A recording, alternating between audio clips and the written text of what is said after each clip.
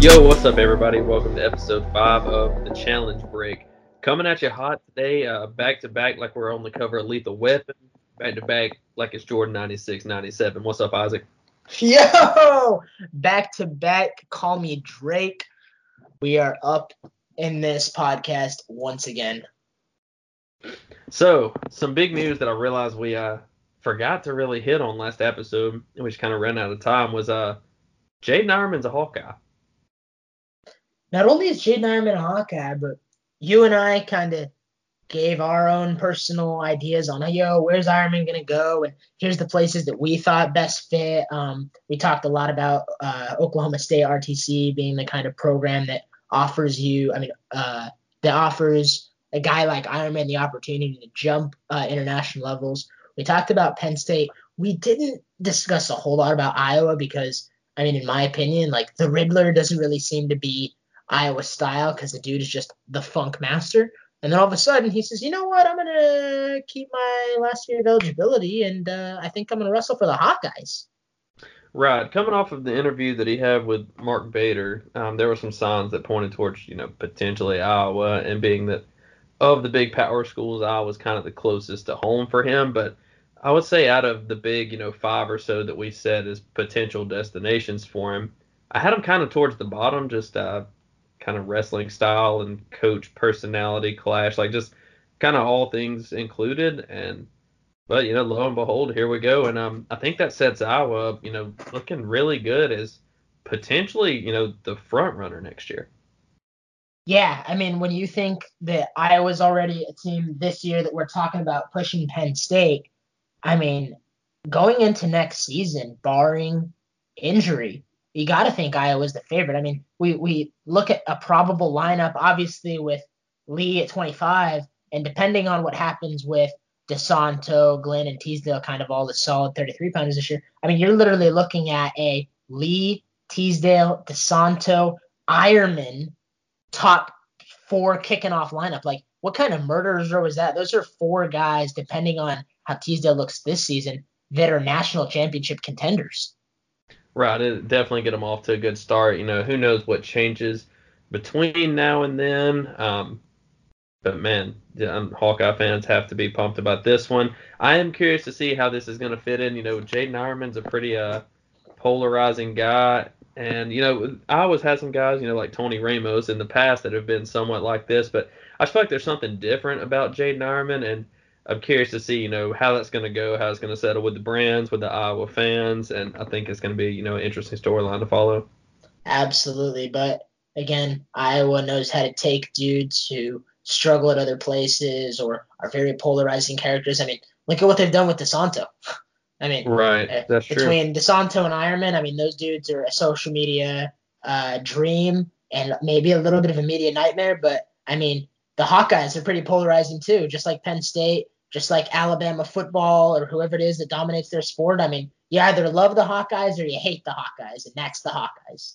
Right, you're exactly right. So speaking of looking forward to the team race next year, Ohio State getting a huge pickup on National Signing Day with Anthony Eshamendia, signing a national letter of intent to wrestle for Coach Ryan. Dude, Eshamendia is a freak. Like, when I first saw some clips of this guy, I remember thinking, like, man, this dude's just an absolute hammer. And then he goes out at Who's Number One and just kind of blows the roof off the place. Dude looks like a tank at Flow Nats. The kid's a hammer. And I was watching an interview with Coach Ryan the other day, kind of discussing like the tough loss of Kyle Snyder heading over to Penn State, and how that kind of is tough for your program when you're building a program that you're trying to make compete with Penn State, Iowa, Oklahoma State. And I remember Coach Ryan saying something really interesting in this interview, saying, look, we're as committed to the kids that commit to us as they are to us, right? So he was touching a little bit on the Kirk thing with Kirk, who's flipped several commitments, and basically Tom Ryan was just trying to say, like, trust in the process, like trust in what we have getting built here. And I think this is the perfect kind of foundational block, both for Eshamendia and for Ohio State, because Coach Ryan, to his credit, takes really good dudes and he does build national contenders, national champions, and world team contender, and hopefully even world team champs like we've seen with Snyder. Right, and so Etchemendia, here in the U.S., kind of as a refugee, top deal. Um, Basically, was only or mostly experienced in freestyle wrestling prior to coming over here, and so I feel like there's gonna be a little bit of a learning curve with the mat wrestling once he starts competing at the D1 level. But this is a guy whose athleticism and his explosiveness, quickness, and talent on his feet kind of transcends that problem in a way, and I don't think it'll limit him very much. And if he gets where he can, just get out from bottom, man, this guy is going to be problems for absolutely everybody. And so he was actually able to, graduate high school early and could enroll and begin wrestling at Ohio State. Like he could wrestle this season. However, I think it actually works out good that with them having Pletcher at 41, maybe you go ahead and bring him in and he just burns a semester of a red shirt or a year of a red shirt. I'm not sure how it works. But he's getting those reps in the room. He's already getting to train with all those high level guys, and then you just roll him right out next year. Pletcher's gone, and he slots right in at 141, and I don't think they miss a step. Not at all. Not at all. Some other big events that we'll be following this week. Daktronics, we know, is always a huge, huge tournament. Last year we saw that kind of be Gable Stevenson's first big coming out, welcome to the party tournament. So we'll be keeping an eye on some of the competition there. Penn State will be at the Black Knight Invitational. Obviously, seeing the Nittany Lions in action is always great. And maybe we'll even see some media upsets there. That'll be kind of fun. Right, yeah. Daktronics is a tournament that's had high schoolers compete in the past, and so that's something you always kind of hoping to see, really look forward to. It's just kind of an interesting wrinkle. Anytime Penn State's rolling out, it's good, and it'll be good to see how their guys perform this week. Be good to get an update on the Brady Berge situation. Wasn't able to find an entry list, for either of the tournaments, and just being that we're recording this on Thursday and those may be coming out on Friday, we can't really dive too deep into it. But we got another good event happening this weekend in Raleigh, North Carolina at the Wolfpack Wrestling Club that does have the team list out. So we're able to kind of go ahead and look into it. And going to kind of see a mixed bag of attached and unattached guys from, schools like Virginia Tech, App State, NC State. So, a lot of ACC guys. There's some other guys from out of conference that'll be there too. So we'll just kind of dive into some of the guys that we're looking forward to seeing in action, starting it off with a young guy that Virginia Tech is looking to develop, into being, a real title contender at some point in the future for him from my home state, Alabama. At 125, we'll get to see some more action from Sam Latona. Yeah, and you and I talked about Latona early this season when he looked really, really solid at the Southeast Open a couple weeks ago, beating Fabian Gutierrez in the finals 6-3. And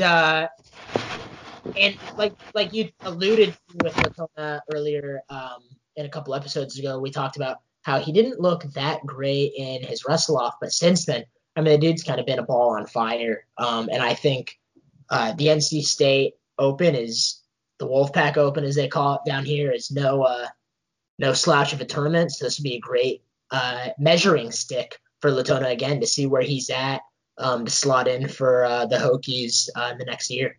Right. When did it change to the Wolfpack Wrestling Club Open? Because to my knowledge, it's always just been the NC State Open. No idea. I know like us around here have always just been like, oh, we're going to the Wolfpack, but I didn't even. Or just the Wolfpack. Yeah, Open, I didn't know it was the Wolfpack Wrestling Club Open. Right. I don't know. Okay, I was just making sure I wasn't crazy. So then at 133, a guy that I'm just kind of going to be following the results for is Gabe Hicksonbaugh, who's competing for Bowie's Creek Regional Training Center. He's unattached essentially for Campbell. Another Alabama guy that was coming out was a pretty solid recruit. I'll be honest, I kind of had wondered what happened to him. I didn't know he ended up landing at Campbell. And so as I was flipping through the entry list here and I saw his name, I just, kind of pegged him as a guy that I'm going to be following. But also we'll see number 21, Cody Russell from App State. Yeah, it's fun to see Hicksonball, another one of your home Alabama boys. Not a Those ton of us. Got to guys, stick together. not a ton, and those dudes are all probably corn-fed farm boys. Because for us, that's all we think is in Alabama. Which is crazy because Andrew Hinsey is just a little stick. Um, Yeah, but 22-inch pythons. but Hicksonball will be a fun guy for the Camels, and hopefully we'll slot in with the graduation of Gonzer in the next year. Cody Russell is an absolute hammer at 133 for App State. I mean, when you talk about the depth of talent at 133 pounds over the last couple years, Cody Russell is a guy who has been right there in the mix with dudes, maybe not winning all those matches, but this guy is a guy that just pumps through matches, doesn't stop wrestling, and qualified for NCAAs last year. He's a really solid guy. I think he's a 33 pounder to kind of keep an eye on as being a dark horse come March on the backside for sure. Right, no doubt. Up at 141, a matchup that I'm hoping we actually end up getting to see. We'll have Tariq Wilson from NC State, who, coming off of the hot year that he had 2 years ago. Last year, I think, he obviously struggled with injury, struggled with weight, kind of had not the results people expected. Looking for him, to get right back on track this year, and I think he's going to have a great year. I think he's an electrifying wrestler, somebody that's must see TV anytime he's on the mat. We'll also have Gabe Tagg going unattached for UNC, another young guy that's looking to kind of have someone like Tariq to use as a measuring stick to see where he kind of falls in the landscape of things right now, as Tagg, looks to be somebody that the Tar Heels use for years to come. Absolutely. And we saw Tag again a couple weeks ago with a great showing at the Wyoming Open, losing a tough match in the finals to UNC Colorado's qualifier, Chris Sandoval. So I think, again, like you said, this is another great test tournament for Tag. The Wolfpack Open has no shortage of tough guys, and a Tag Wilson match would be great. I look forward to seeing Wilson back on the mat and hopefully completely healthy. I know he had a late season injury last year against Luke Pletcher in the Ohio State duel. So I look forward to seeing Tariq up a weight, probably stronger because he was a big 33 pounder. So up a weight at 41 and hopefully fully healthy and prepped for a good long tournament run at 141s this year. Yeah, no doubt. And then probably the weight of the tournament, as I was flipping through it and seeing, it's going to be at 157, where we've got Connor Brady, another young guy going unattached for Virginia Tech. This guy was a Super 32 champ, Ironman champ.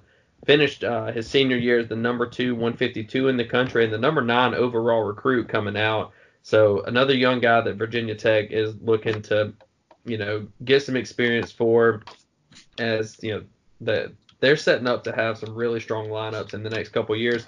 Also have the man to beat, Hayden Hidley from NC State. Man, just can't say enough about that guy. I'll never not feel bad for how the semis ended up going last year with Jason Knopf. That was just whoever you were pulling for, it was still just kind of heartbreaking to see the look on his face after the match ended. It was just a rough scene. We'll also have Mason Phillips. Actually going attached for North Carolina. This guy's a two-time Fargo champ, Super 32 champ, and 2017 cadet world member. So you got three really, really quality guys in here. Obviously, you take Hidley to beat both of them, but a chance for two young guys to kind of see where they stack up. And anytime you can get a feel and get some experience against the number one guy in the country, is going to benefit you in the long run. Yeah, Brady, like you said, is a solid wrestler. He's taken some strange losses in high school, and he did, I don't want to say underperform because the dude's a freshman. He took 5th place at the Southeast Open a couple weeks ago. I mean, the kid's a hammer. The kid's a hammer on feet. He's going to be fun to watch. And Mason Phillips is going to be interesting. We're getting rolled out for UNC because we know 57 has been a interesting spot for the Tar Heels. And we know that Headley's going to be graduating after this year, so I think that's a great guy to slot in for AC Headley after the year. But, I mean, like you said, we cannot say enough about Hayden Headley. I mean, the dude is a hammer. He doesn't stop wrestling. He's so confident on his feet. his match with Nolf was explosive. Everybody remembers that match. And I think, I think this, I wanted to at least see overtime. Yeah. But between Hidley, Caleb Young, and Ryan Deacon, that might be the biggest field separation from the rest of the guys at 57 this season, because I really feel like those three guys are on another level. And Hidley kind of being the cream of the crop of those three guys. You'll see Hidley against someone in the national finals this year. Yeah, I agree. He's definitely the man to beat, and I just don't know if I see it. There's some quality guys at 57 that I think can push him and test him. There's some matchups I'm definitely excited to see, but I have a hard time not seeing him wrestling at least in the finals. So then moving on up and going back to back like Isaac and I, NC State going to be rolling out both Bullards, Thomas and Daniel at 65-74. Two, quality guys that were really high recruits, twins coming out of Archer, Georgia. Haven't quite, produced what some people would have thought they were going to, but looking to kind of start steering the ship in the right direction. As NC State has a good lineup that if things fall into place and people are performing come March, could be in the hunt to try to steal a team trophy this year, and they're going to need some production out of the Bullards. Absolutely. NC State's a team that we've seen consistently over the last few years be ranked top 25, but kind of underperform a little bit come March time. We know like Faust was very highly ranked last season. Obviously, Tariq was really high ranked.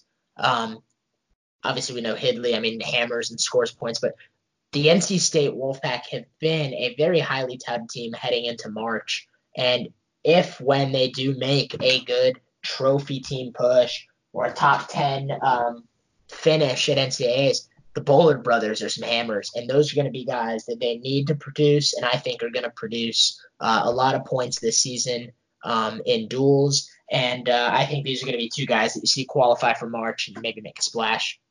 Right, for sure. And always good to see, Georgia wrestling. I've kind of felt for years it's one of the more undervalued states for high school wrestling. There's been some really, really strong talent coming out of there, and NC State and UNC both have really, really been capitalizing on that. And the Bullards were kind of on the forefront of that. They were two of the first big time recruits to go off to somewhere like NC State, in the recent years, where people like followed the Bullards and they were recruited by a lot of big schools. So anytime there's some good stuff for Southeast wrestling, I'm for it. What about Austin Kreiser, a guy you're pretty familiar with? Yeah, so Austin Kreiser started for the Camels for a couple years at 57. Was actually a freestyle All-American at U23s a couple years ago. I'm mildly biased because he's one of my teammates, but he actually wrestled in the semifinals against Evan Wick and was winning the match 6-0. Gave up a weird kind of chitsy referees a 4-point call, and then gave up a takedown to tie it up at 6-6. And in the last, minute of that match, Kreiser got what seemed to me to be a takedown, at the least a step out. The ref called it no points at all, and Wick ended up beating him. I think it was 8-8 criteria. We know Kreiser can compete at the top level. I think it's pretty interesting to see him up at 74. I hope that he's as strong and big and fast at 74 as and effective as he has been at 57. So that'll just be kind of a fun one to watch, especially with the Camels looking to be a team that could potentially qualify, and albeit in a very weak conference, qualify 10 guys for the NCAA tournament this year. So that's just a fun one to follow. Right, no doubt. So then moving on, we got two, last week we had Penn State roll out their lineup for the first time, answered a lot of questions. We've seen Ohio State a couple times. So really the two last, dominoes we've been waiting to fall are Oklahoma State and Iowa. We got to see some things with Iowa with their not wrestle off things. But, we haven't really seen what they're finally going to roll out. Oklahoma State, we kind of, we speculated. We kind of have an idea of what it was going to be. But they're both going to wrestle this weekend. We're going to see them live in action. Well, let's start with Oklahoma State. They'll be taking on Drexel. And so listed for the probables, here's what Oklahoma State's rolling out. Number 4, Nick Piccinini. Reese Whitcraft. Number 10, Caden Gefeller. Number 8, Boo Llewellyn. Wyatt Sheets at 157. Then we actually got a good match at 165. Number 25, Travis Whitlake taking on number 12, Eben Gerald from Drexler. From Clyde Drexel. Drexel. Up at 174, number 6, Joe Smith. Number 4, Dakota Gear, Anthony Montalvo, and then rounding it out at heavyweight, Cornelius Putnam. What are you thinking about the Cowboys? I mean, it's tough to lose a guy like Dayton Fix this year to an Olympic redshirt. It's also really tough to lose a heavyweight like Derek White, and to replace a heavyweight like Derek White, and to replace a national finalist like Fix with Whitcraft and Putnam. So I think this is going to be a really good test of where they fall. Maybe not in terms of national rankings, but in terms of, okay, are these guys that the Cowboys see getting to March? And then, I mean, that kind of sets your season up from there. Pitch, as we know, is a hell of an explosive wrestler. The dude is very, very confident on his feet and very confident on top. We all know the biggest moment maybe in college wrestling last year outside of conference and the national championship was Piccinini pinning number 1 ranked, 2-time defending national champion Spencer Lee in a cradle in an absolutely bananas match. I think one of the things that I'm looking for Piccinini to start to be better at this year is against the top dudes between Mueller, Lee, Rivera, if we see him drop back down to 25, and then what's our young guy from Princeton, Pat Glory. I think Pitch has to get better at getting off bottom against those guys, because those guys that are hammers on top do sometimes have a tendency to get riding time on Pitch. We saw it at the NCAA tournament. He did give up a little bit of riding time. So I look for him to be a hammer this year at getting off bottom, getting back to his ties on feet, and just crushing kids. And he's a dude that obviously is going to contend for a national title this year. Gefeller is a guy that the Cowboys have been super high on. He had the huge match at Southern Scuffle a couple years ago with Nick Lee in the finals, pinning Nick Lee, if I remember correctly, with an inside trip. Yep. That kind of put him on the big time radar. But he hasn't quite put it all together like in a single conducive season yet. He was a little bit of a letdown come March last year. So I look at, no pun intended, him getting right back on the horse and being a huge point scorer this year. In the same breadth is a guy like Boo Llewellyn, who we know kind of broke out of the scene as a backup to Gio Martinez for a little bit, and then goes out at Scuffle a couple years ago and beats Bryce Meredith, which was kind of like, oh, that's interesting because this is the Cowboys' backup. And then Boo has an All-American podium spot under his belt, and I mean, he's a dude again at a 149-pound weight class that we've talked about Andrew being pretty stinking wide open. I mean, this dude has the opportunity to really exceed that number 8 ranking. I mean, the number 1 guy is literally in a cast right now. Yeah, so if that doesn't tell you how wide open that weight class can be this season, I mean, I don't know what does. Boo Llewellyn's a guy that has the talent and potential to compete for a national title at 49. Wyatt Sheets is a guy that I really like. He's actually the son of the legendary Mike Sheets. For those of you guys who don't know who Mike Sheets was, Mike Sheets was essentially the kind of founder of the leg ride on top with a nasty. Oh, I thought you were going to say like Sheets Coffee, the gas station. Yeah, right. No, the nasty figure 4 cast over, bringing the head with you turn. That was his dad, Mike Sheets, basically his bread and butter, and where the Sheets leg ride, for those of you purist wrestlers, have heard from. So Wyatt Sheets is a guy that I think maybe makes a little bit of a splash at 57 this year. I've been around that kid, seen him wrestle. I've been around his dad a couple times. So that's kind of fun.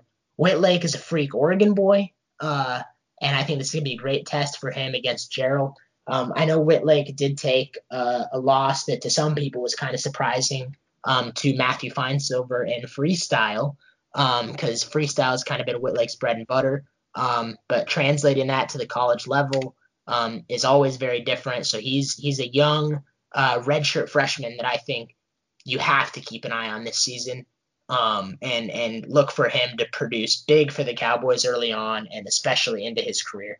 And then, I mean, what do you think, Andrew, about Joe Smith back at 74? Title contender, no Title doubt. contender? Yeah, I think he's a guy that, I mean, I'm not here to just go ahead and put my name on it that he can beat Mark Hall or anything. Don't get me wrong, but man, he's problems. You know, we saw him up at 74 last year at the Scuffle, and he absolutely broke David McFadden. I mean, this guy is so talented on his feet, wrestles with a high pace, you know, really good in positions and hand fighting, just incredibly talented. Has, you know, struggled, you know, a little bit with the injury, mostly with weight.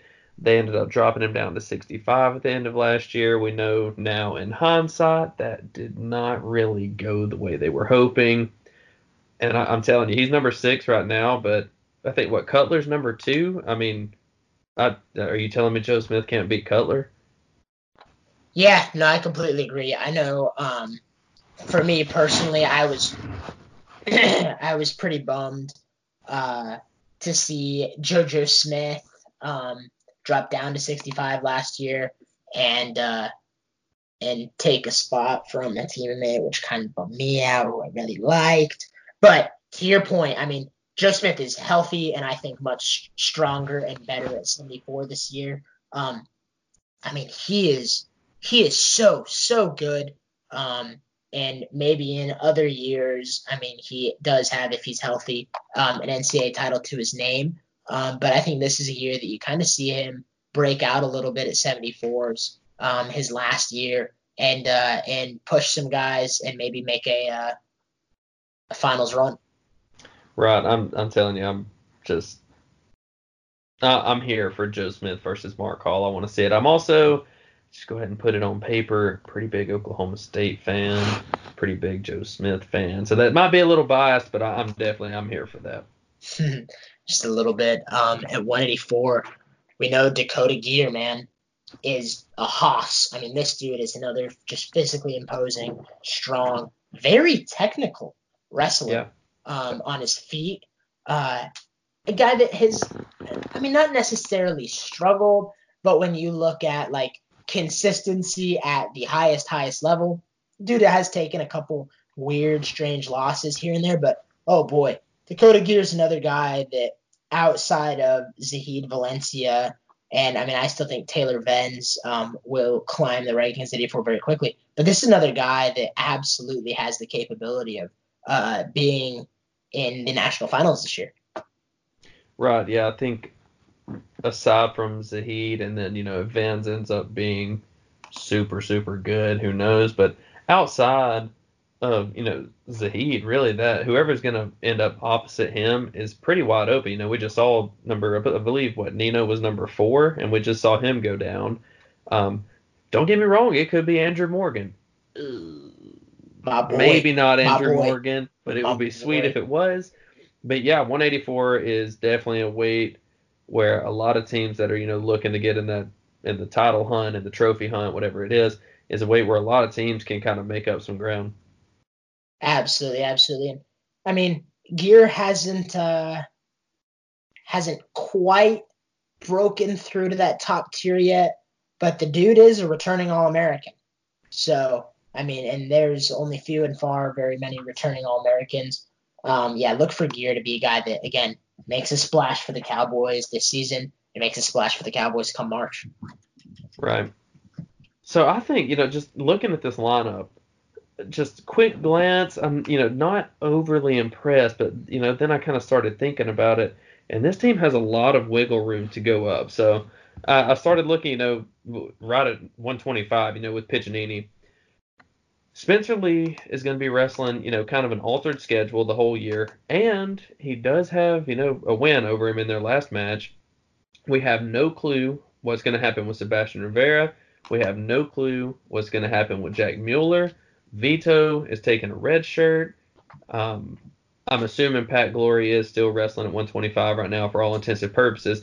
But outside of that, Piccinini is very, very likely, going to be wrestling in the finals against Spencer Lee. If you remove Mueller and Sebastian Rivera, really he's got to get through, Pat Glory likely in the semifinals if that's how it fell. But this is a guy that can really, really push for a title. Then, been nothing but good news coming out of the room about Reese Whitcraft. Obviously, he's not Dayton Fix, but look for him to slot in and be productive. Would be nice if Cade Brock was there at 33 also. They're going to be missing him. Caden Guffeller, this is kind of, I'm putting it out there a little earlier than I wanted to, but when I saw that he was going to be down at 41, again, this might be a little bit of a biased pick. I think Caden Guffeller is definitely, he's right there with somebody like Real Woods that's a sleeper pick to be in the finals that people aren't really talking about. I think he's super, super talented. Had a great year last year up until the NCAA tournament where he went 0-2, but I don't think he was completely healthy. He also, wasn't probably not at the ideal weight last year, up at 149 with Boo Llewellyn being injured. Then that actually takes us to Boo Llewellyn, who, word from the Oklahoma State room is this guy is possibly the best dude in the room. There's been nothing but just ridiculous praise about this guy from the time that he stepped foot on campus, and between injury, between being behind Dean Hall and battling with Gio Martinez and battling with Caden, he's just had some tough breaks since he's been there. But, looking for him to finally, get a year to really put it all on display. The two weights that I circle that I think Oklahoma State needs to get a lot of productivity out if they want to try to break into that top three with Penn State, Iowa, and Ohio State is 57 and 65. If Wyatt Sheets ends up being a guy, if they can get him on the podium, and if Travis Whitley, turns out to kind of be the blue chipper that people thought he was going to be, and I know 165 is really deep, so cracking the podium is not an easy task at all at that weight. But man, if they can get some real productivity there, I feel like that really, really increases, their total team score come March. We already talked about how Joe Smith could be a finalist. We talked about the, upside with Dakota Gear. And then, I'm not sure what we're going to get out of Montalvo and, Cornelius Putnam the whole year. Really, anything you can get there is just going to be bonus. It's just, those heavier weights sometimes, but strange things happen, especially at like heavyweight, where if one guy gets caught on his back, that can be the end of the match right then and there. So if they're able to, score some team points at 97 and heavyweight with those guys too, that'd be big.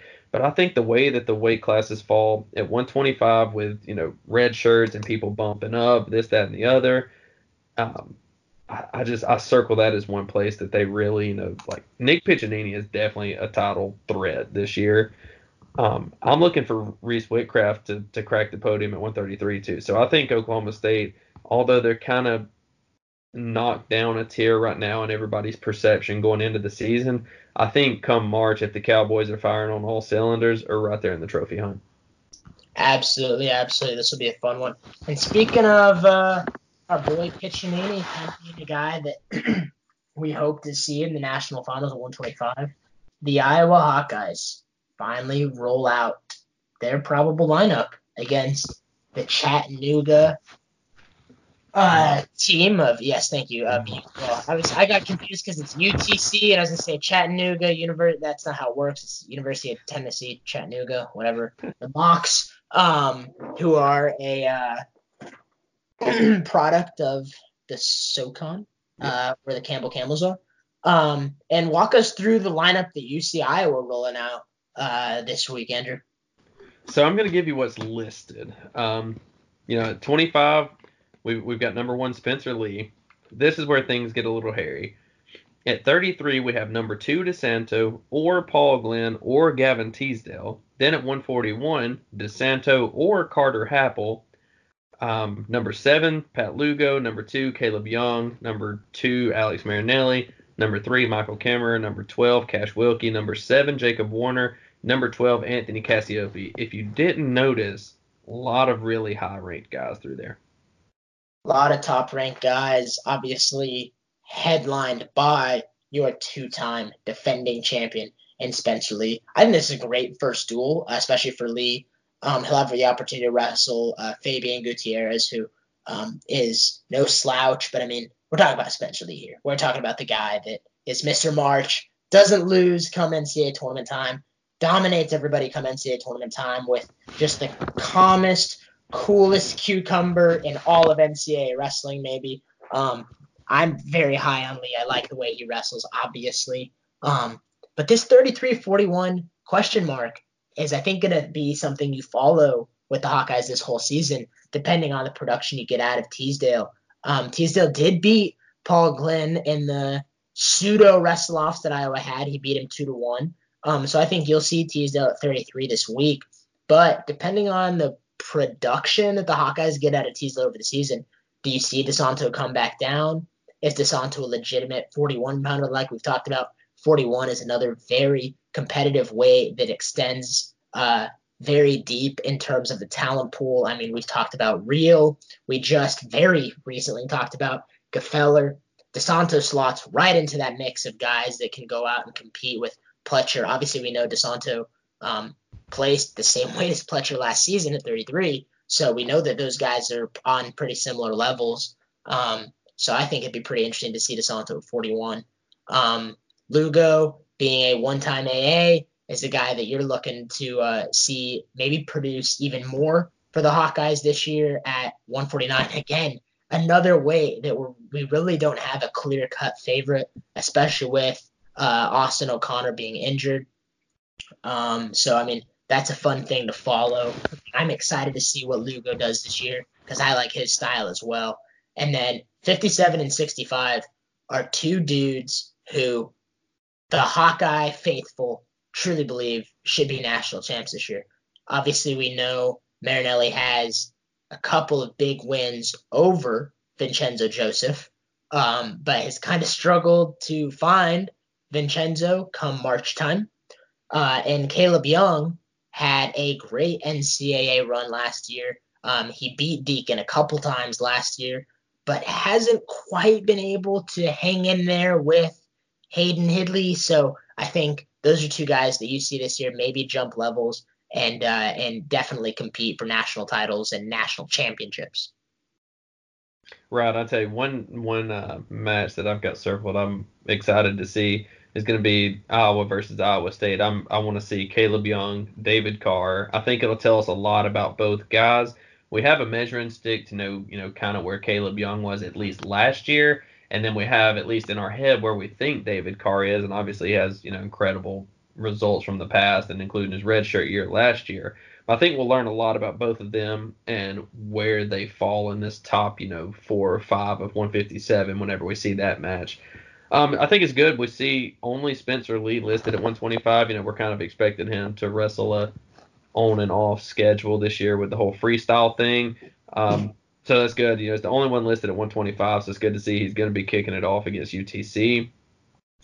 I was interested. All right, so Carter Happel is, he's listed as the other at 141, but he didn't wrestle at the quote unquote wrestle offs.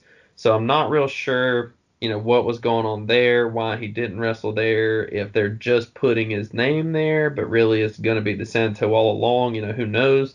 I also noticed no Max Murin, so that's definitely notable. Not really sure where Max Murin falls in all of this right now. Lugo, like you mentioned, is a guy that has been solid. They're kind of looking to get a little more productivity out of him than they have in the last year or two. Obviously, as you're saying, Alex Marinelli, he's right there to win the title. Sometimes matchups matter, and if the way the bracket falls, if he can fall on the same side of the bracket as Vincenzo Joseph, he'll probably be the only person in the country that will be excited about that. It's just one of those. For some reason, his style matchup, whatever it may be. We kind of talked about it last episode. He kind of has Vincenzo's. He has his number. The problem is he didn't make it to him last year. He fell early in the tournament, so he's the guy they're looking to get a title out of. I'm pumped that Michael Kammerer is the only guy listed at 74. I wouldn't be surprised if he's kind of on a pitch count situation this year, given his past injury history. And just like we were saying with Joe Smith, Michael Kammerer, I think he can make the finals. I don't quite think he can beat Mark Hall. I don't know if the matchup's good. I think he might kind of play right into Mark's counter offense a little too much. But, he's a guy that I can definitely see as a finalist. And, he could definitely challenge Mark Hall. He's super talented if he's healthy. Cash Wilkie, a guy, that they've seen some productivity out of the last couple of years, but 184 is going to be another pretty crazy weight all year. So he's a guy that they're looking to, if they can push him into, the top 6 or so, will be a super bump for their team. Then, you got Jacob Warner, who had a pretty breakout year last year. He was a super, super solid guy for him. He started the year off a little slow, I believe, but then, come March, he kind of started to round into form. And coming into this year, I know expectations are really high for Jacob Warner and Anthony Cassiope, who we saw, have a little bit of mixed results last year, kind of wrestling behind Sam Stoll most of the time, but towards the end of the year, and then especially over the summer in freestyle, we're kind of starting to see more of the Anthony Cassiope people were expecting. Absolutely, and Cassiope is a dude that was a highly touted heavyweight recruit that I think we start to see jump levels this year at a heavyweight weight class that is pretty interesting outside of Kassar. If you don't see Stevenson return, maybe taking a red shirt or whatnot, pending what happens in the Minnesota room. But, Cassiope's a guy that you could see moving up the rankings really quickly, especially with how touted he has been. And maybe we see make a deep March push. I think it's great to see Kemmerer back on the mat, fully healthy, up at 174. The dude's a hammer. What do you got to do in the Iowa room? They just eat bolts and nuts and their opponents' bones for breakfast to go from 57 all the way up to 74 like Kemmerer's done over the last couple of years. The dude's a tank. It's almost like he took the year that he was off. He just went over to Stillwater and was like, "Hey, Coach Smith, how do I do this?" Yeah, and they Hawkeye bulk jobbed him.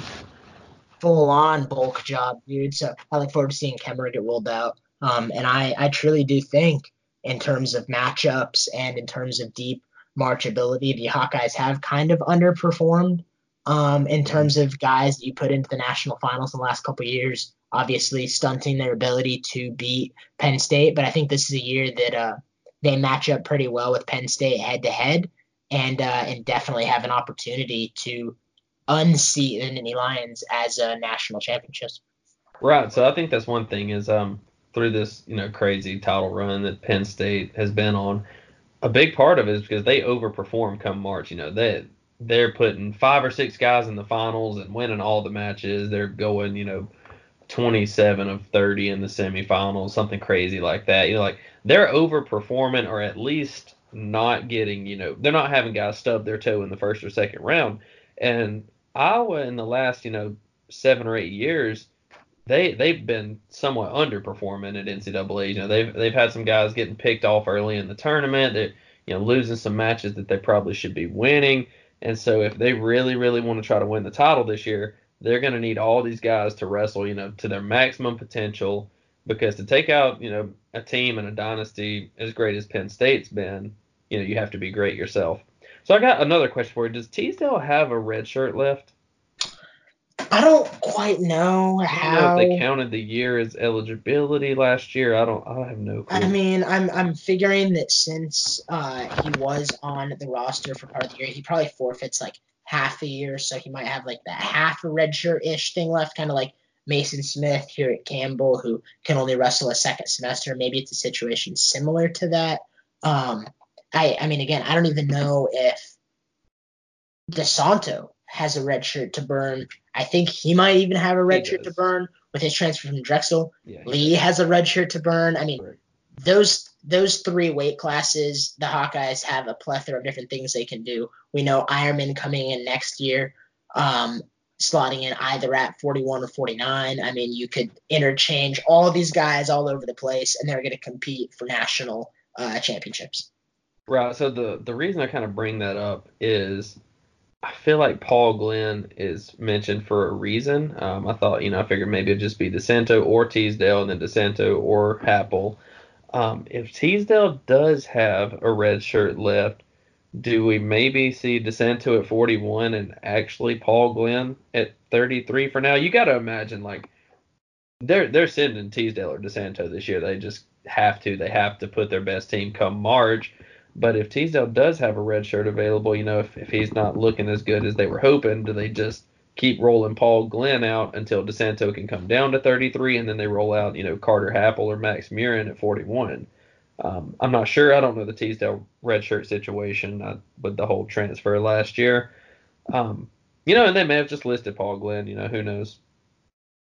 Yeah, absolutely. And like we talked about, Glenn is a guy that can compete. So maybe this is the year that the Hawkeyes think, look, Glenn, you can produce for us, and we're going to slot you in this season.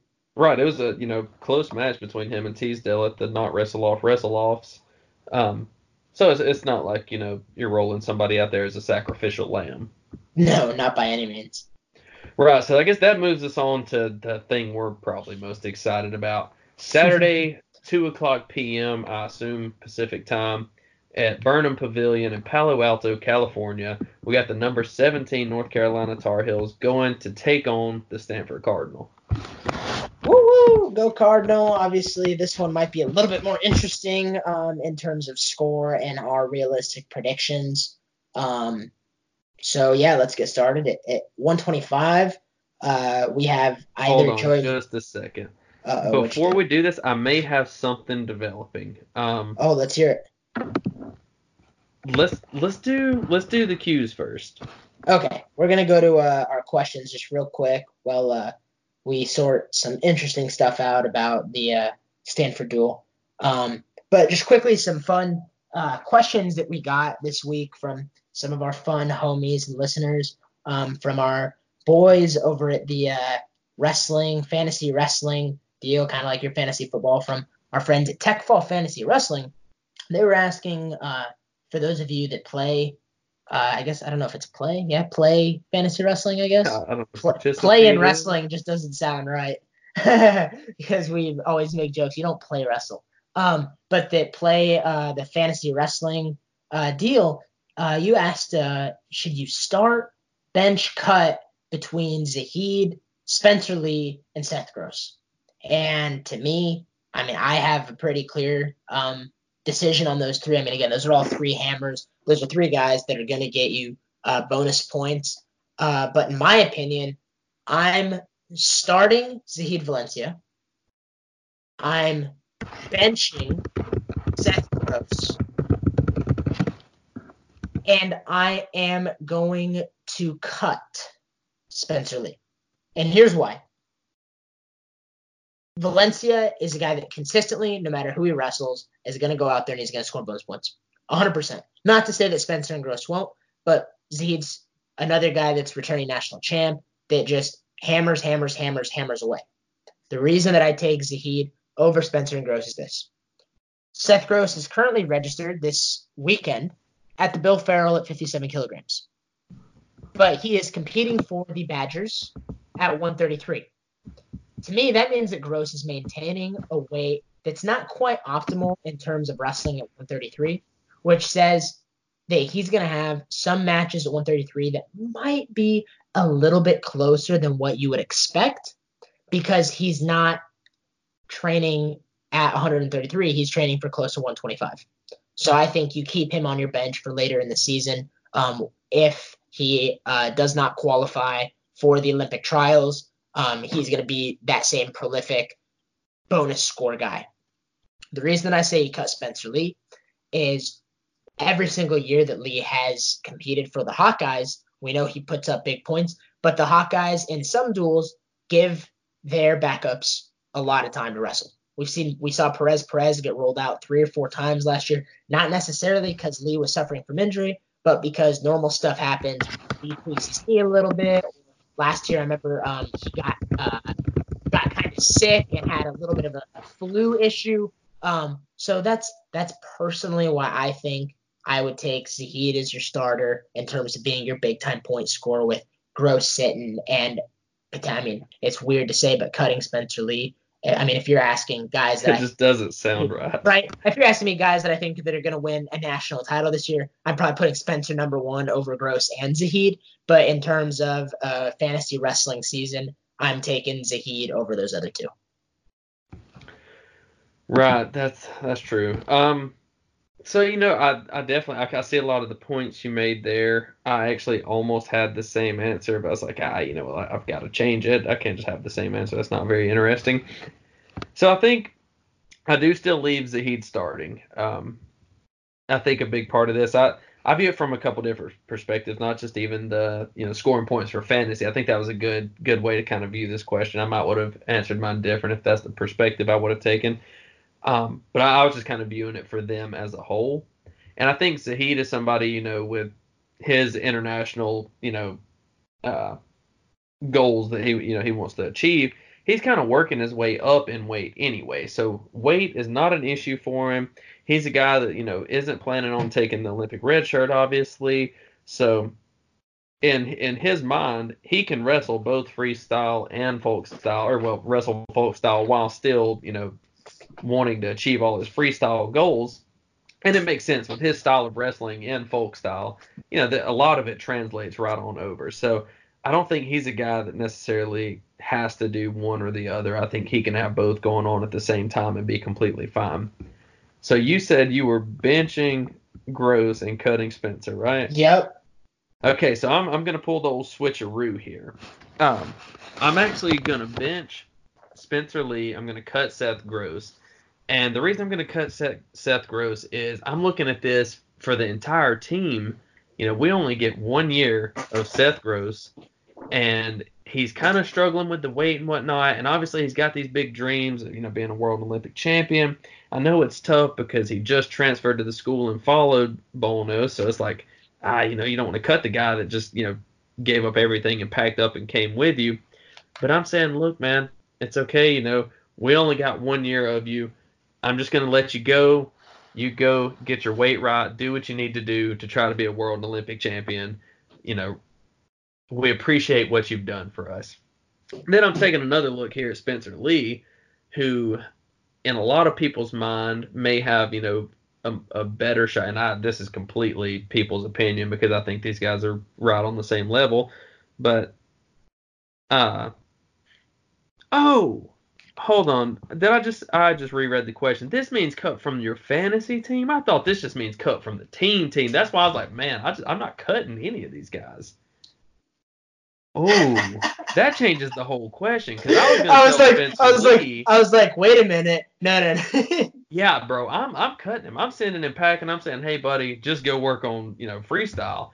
Man, I was just going to bench Spencer Lee and say, hey, bud, we're going to bench you, and you get right, try to make this Olympic team, and you can just roll right out there in March and possibly still turn everyone with a bar. Oh, man, so from my fantasy team, I think that changes it up a little bit.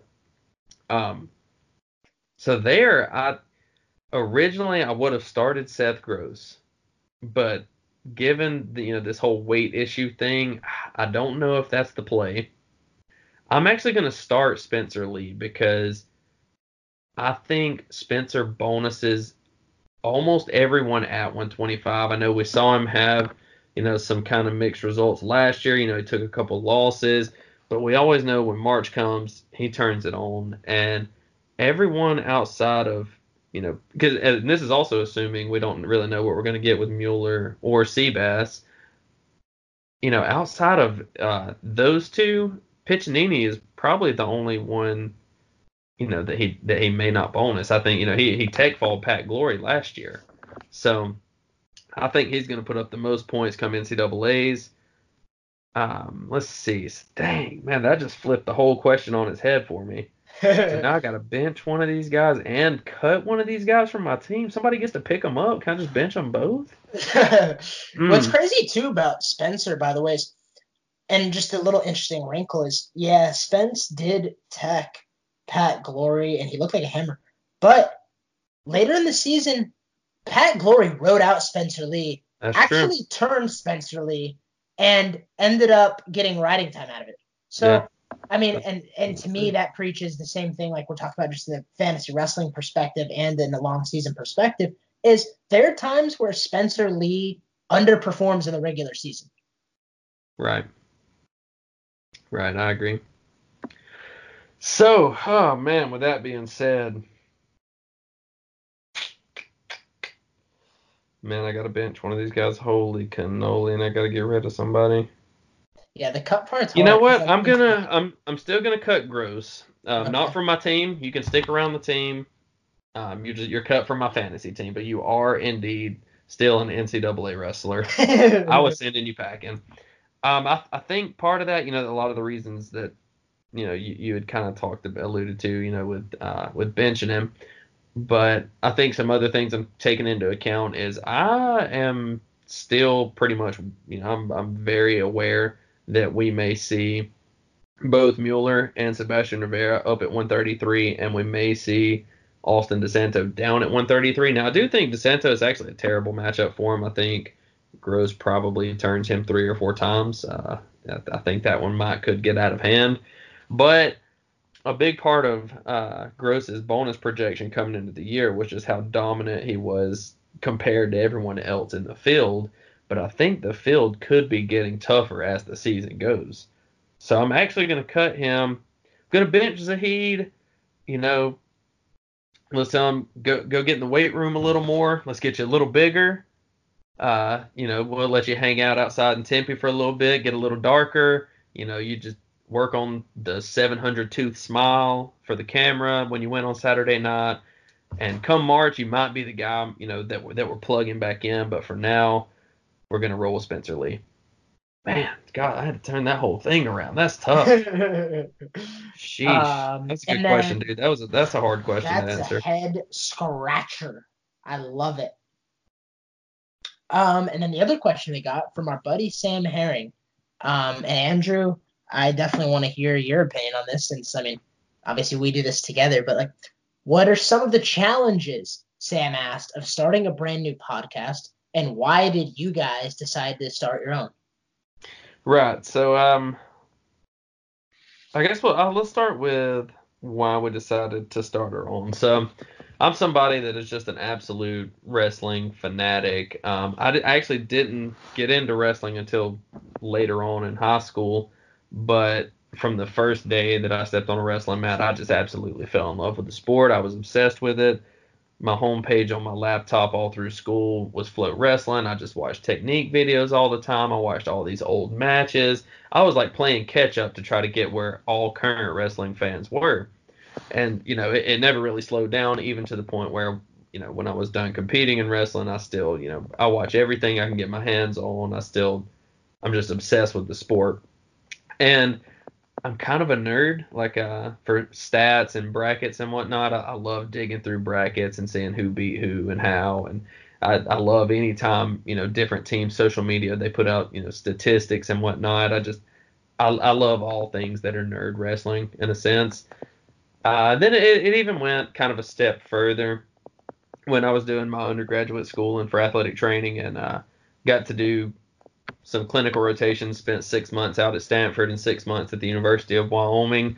And, being around Coach Borelli and Blake, and at the time Jamil was there, and Coach Terapelli, and then obviously all the high-level wrestlers there, just being kind of in that environment every day for 6 months and seeing just all the ins and outs of it around these guys and how, high caliber they are, and just how their brains work, and how high their wrestling IQ and whatnot is. And then out at Wyoming, with Coach Branch and Coach Kyle and Tion and McKay, it was the same thing. And so I was just surrounded by these people that also just love wrestling all the time. And I was like, man, this sport is the greatest thing on earth, and I love to follow it. I love everything about it. And so for a couple years, I kind of wanted to, have some way to talk about, my opinions, my views, some different things I saw, as I was following wrestling. And, early on, podcasting wasn't exactly big yet. And then it started growing, and I was like, man, I want to do a podcast. I want to do a podcast. I want to do a podcast. But I just never really had time. And then, coming into this year, everything just really worked out, and I was like, man, this is going to be the first year that I really have time to do it. The NCAA team race this year is going to be bananas. If there's ever a time for me to start it, now is it. So that's kind of how I got to where I am right now. I like it. Part of the reason I decided to do this, well, aside from the fact that Andrew actually kind of pitched me this idea a couple months ago, and I said, oh, that sounds kind of fun. I've been around wrestling my whole life. My dad wrestled for Stanford, was a 4-year starter there, wrestled in the Navy, wrestled on the Greco Olympic ladder for a little bit, and was under the tutelage of the late and the legendary Dave Schultz, when Schultz coached with Chris Horpel at Stanford, and Dave Lee, who was a undefeated 1989 national champ for Wisconsin. So those are kind of the both heroes and uncles that I grew up around wrestling with, along with my high school coach was a 1988 Greco Olympian, wrestling for the U.S. in Seoul, Korea, and then my entire life of wrestling has been based almost exclusively in Colorado around the Olympic Training Center. And so what's really fun is I've been around and spent time with a lot of the guys that you see on the Olympic ladder on the Olympic team. I actually was at the Nebraska Olympic regional training camp with Jordan Burroughs in 2013 when he broke his ankle and still won a world title. We were actually with him when he broke his ankle, doing some drills and whatnot. So I've just grown up around some elite wrestling in the U.S. and internationally my entire life, with like the Belblazov brothers, who are 7 and 8 time world and Olympic champions from Russia. So I just love wrestling as a whole. I was just kind of an okay 500 wrestler in college and a slightly above average high school wrestler, but I love the sport, and I feel like in terms of knowledge and of guys that I know, and just about every single weight class across the NCAA platform, I could give you a few guys that I've either grown up with, wrestled with personally, or have some sort of friendly relationship with. And I think that's a great piece that I can kind of add with Andrew's knowledge of literally working with these guys as an AT, that kind of help build our credibility for our little podcast. Right. Yeah. I feel like that was one of the cool things we knew when we kind of got started with this was being, from the Denver area, you've been around just all kinds of high level wrestlers. And then obviously with your brother out at Stanford and you wrestling at Campbell, and then the time I spent at Stanford and at Campbell and some of the bigger name guys from down in the Southeast that I've, had experience with. We just had a lot of insight into a lot of these guys because, we're close to the same age as a lot of them, just, I don't know. I feel like, a lot of wrestling analysts and people in media and whatnot are, some 10 years or whatever, maybe older. And so, there's a difference. They're out here reporting on 20-year-olds where, they don't maybe think like 20-year-olds. They don't maybe know what's going on in the heads of these guys and whatnot. And, they're just living in different times. Whereas, these guys aren't just, wrestlers to us. Like, they're our buddies. Like, we know these people personally. And so I feel like we view the whole thing through a different lens. And, sometimes also it doesn't hurt that we have a little inside scoop on some stuff, being that we know a handful of people personally. So that was definitely some motivation to get started with it too. So you want to lead us off with what you thought some of the challenges of starting a new podcast are? Yeah, I think some of the challenges, and especially some of the things that we'll probably be shaping is, well, first, Andrew and I don't necessarily do this full time. We don't get paid to do this. So we are a little bit limited in terms of resources.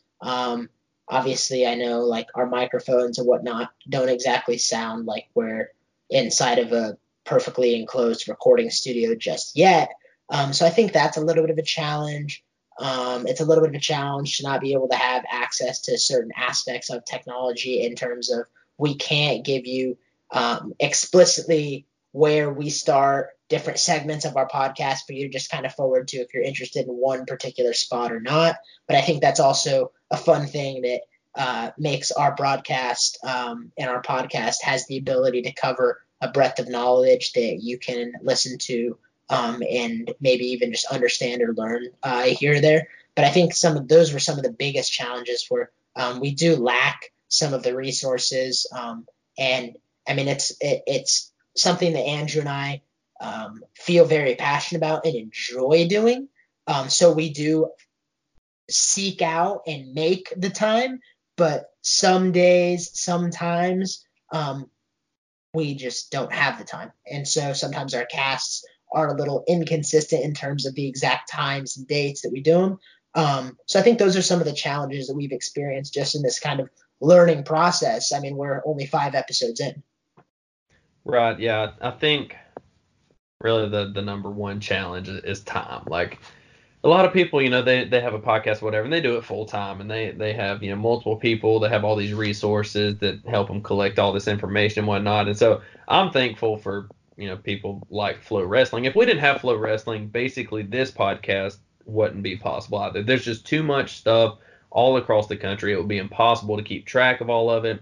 And having something, like Flow Wrestling helps us be able to be like, hey, these are the big things that are happening this week. This is what we need to look into.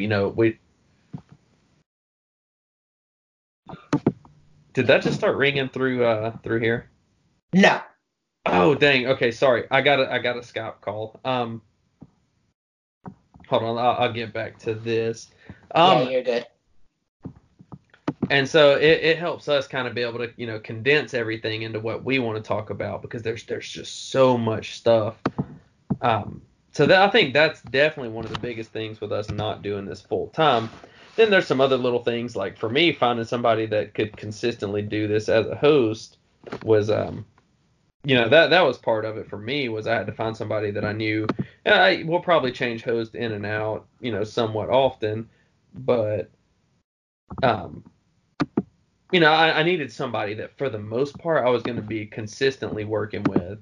And so, I pitched the idea to a couple people and people, would seem interested, but, never really made a commitment.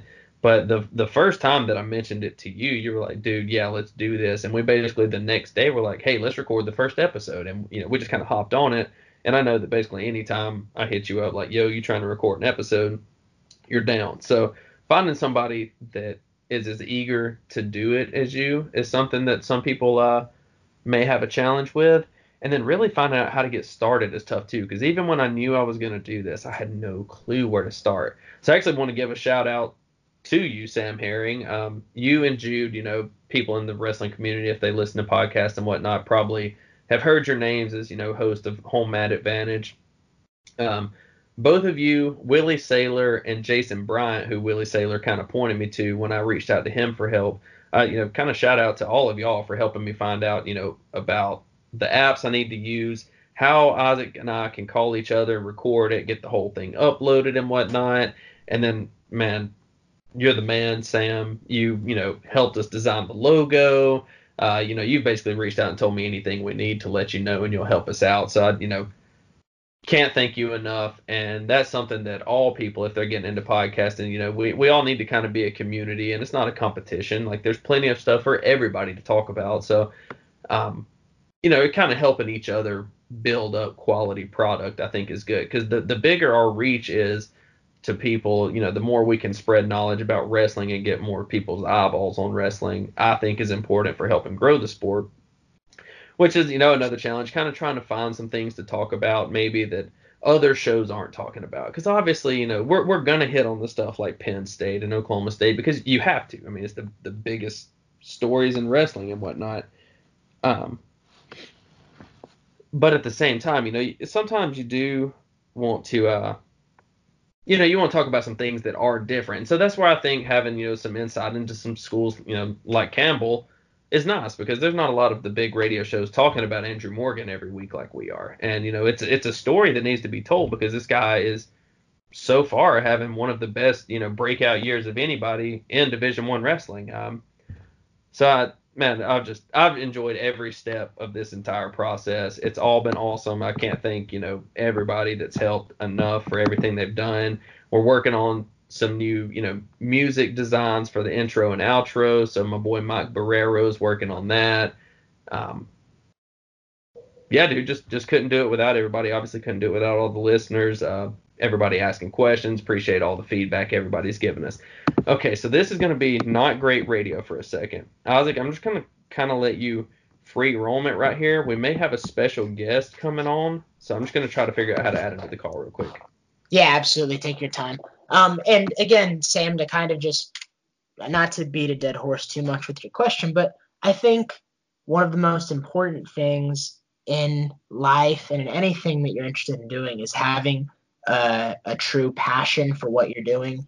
I know Andrew and I both really just love wrestling. We love to talk about a sport that I've grown up competing in, that Andrew has been around and worked with these guys from an athletic training perspective and sees the grind and the kind of special mentality that it takes to be a wrestler. So I think that's a really cool part of Andrew and I having this podcast is I hope that you guys as listeners and our other friends and family that are listeners kind of are able to garner that like we don't do this because we get paid, like we've said before, but this really is because I love the sport of wrestling, because Andrew loves the sport of wrestling, and we want to grow this sport and grow the awareness for this sport more than we'd ever want to make money. Because at the end of the day, I staunchly believe that, I mean, despite the tough stuff that comes out of being a wrestler for years, mentally and physically and whatnot,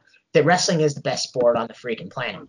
I mean, No the principles that wrestling does teach and develop will set you up for life. And if you are never a wrestler, I hope at the very least you can appreciate and understand a little bit of what goes into the minds of wrestlers through our podcast. So I think that's a really, really fun aspect of Andrew and I having the opportunity to start this. And I mean, like Andrew said, I have to give so much credit to Andrew. Andrew's put together almost everything that we've done for the most part. I've just kind of thrown together little bits, pieces, recommendations. But I think the biggest thing for Andrew and I that is so cool, I mean, aside from some of the credibility stuff that he and I both named in terms of people we know in our backgrounds and whatnot, is the fact that that Andrew in particular knows guys in several different facets of business and technology and life that have actually been huge assistants to us in terms of developing a logo, in terms of how to upload podcasts, in terms of how to develop and cut and put starting music to the podcast. And later on in the future, hopefully Andrew and I are going to do some fun live video vlogs of different bracket wars and whiteboard wars for wrestling stuff. So having a plethora of like communications and resources with physical people, I think sets us up far better than if you had the financial resources, because we have these camaraderies with people who have a special set of skills that assist us and make us look good, while at the same time we're able to help grow whatever their practice is as well. And that's been one of the coolest things through this process with me, and especially with what Andrew has done, is he's got these awesome guys that know how to do graphic design logos and how to cut music MP3 conversions and whatnot. So that has been one of the coolest things and one of the most important things if you're ever to start a podcast or really start anything, is to make sure that you establish relationships with people along the way who can help grow whatever your area of expertise or your art or your interest is. Right. I think that's just something that's kind of important in life. I think that's one of my favorite parts about wrestling too, as a whole, is just the whole relationships thing. I think all people within the wrestling community, some more than others, but are all really good people. I'm thankful for every relationship I've made, how indirect or direct through wrestling it's been. I just think it's the greatest like community of people that there are. So we're about to try something. I'm about to try to add somebody to this call. One of two things could happen. It's going to work, or it could end the recording. So let's pray for the first, and I'm about to click it. 3, 2, 1. You still there, Isaac? Yep, still here. Okay, still recording too. Oh, it's calling. Oh man, this is gonna be sweet. So guys, this is gonna be our first guest. Yo, you there, bud? Yeah, I'm here. What's up, guys? Yo, what's my up? gosh, So bro. guys, we got our first live guest on the show. We got the big man himself, Trevor Rasmussen, heavyweight from Stanford University. What's up, man? What's up, guys? Thanks for having me on the show. Dude, no doubt. So we were looking forward to doing this, whiteboard war UNC Stanford, and I was like, man, it'd be cool if we could get somebody to come on and do it. I was actually thinking about this morning, so this was very, spur of the moment. So types of things we were just talking about with just kind of having the connections with people. I just shot Trevor a text and was like, yo, dude, you want to do this whiteboard war? Obviously, the guy's a student at Stanford and a wrestler, so he's incredibly busy. We're sitting here, we're about to start the whiteboard war, and I look and I see Trevor typing on Snapchat, and he says that he's down. So that's why we had to pump fake you, go to the queues first, so we could get him to download Skype and get him added to the call. So, dude, first, how's everything going out at Stanford? I miss you guys. Yeah, hey, we miss you too, Andrew. We need a little bit more help in the athletic training room. It's not as good as it was when you were here. So, dude, I'm telling you, they're gonna have to cut a pretty fat check for the most electrifying man in sports medicine. Yeah, absolutely. Heck yeah. Sanam doesn't do it enough for you, Trevor. Come on. No. Hey, Isaac, I never said that. Oh, yeah, don't let Sanam hear that. No, I'm teasing. Kill him. No, Sanam's a beast, but there's only one of her and 30 of us, so it would be nice to have a Hansi hanging out, helping us out, taping some knees, some elbows. Big facts, man. Well, I'll be there at Scuffle for sure. So I'll try to give you guys all the love I can at Scuffle. So yeah. If all the people listening, if you thought that our picks last week were pretty biased, this guy Trevor Rasmussen may have the duel going, 60-0 for Stanford. He actually is probably obligated to if Coach Borelli got his hands on this and not pick 60-0. There could be some punishment coming for Big T-Raz. Yeah, we're gonna be running sprints for sure if it's not a 60-0 call. No doubt. I'm not gonna lie, I wouldn't put it past us to call it 60-0 either.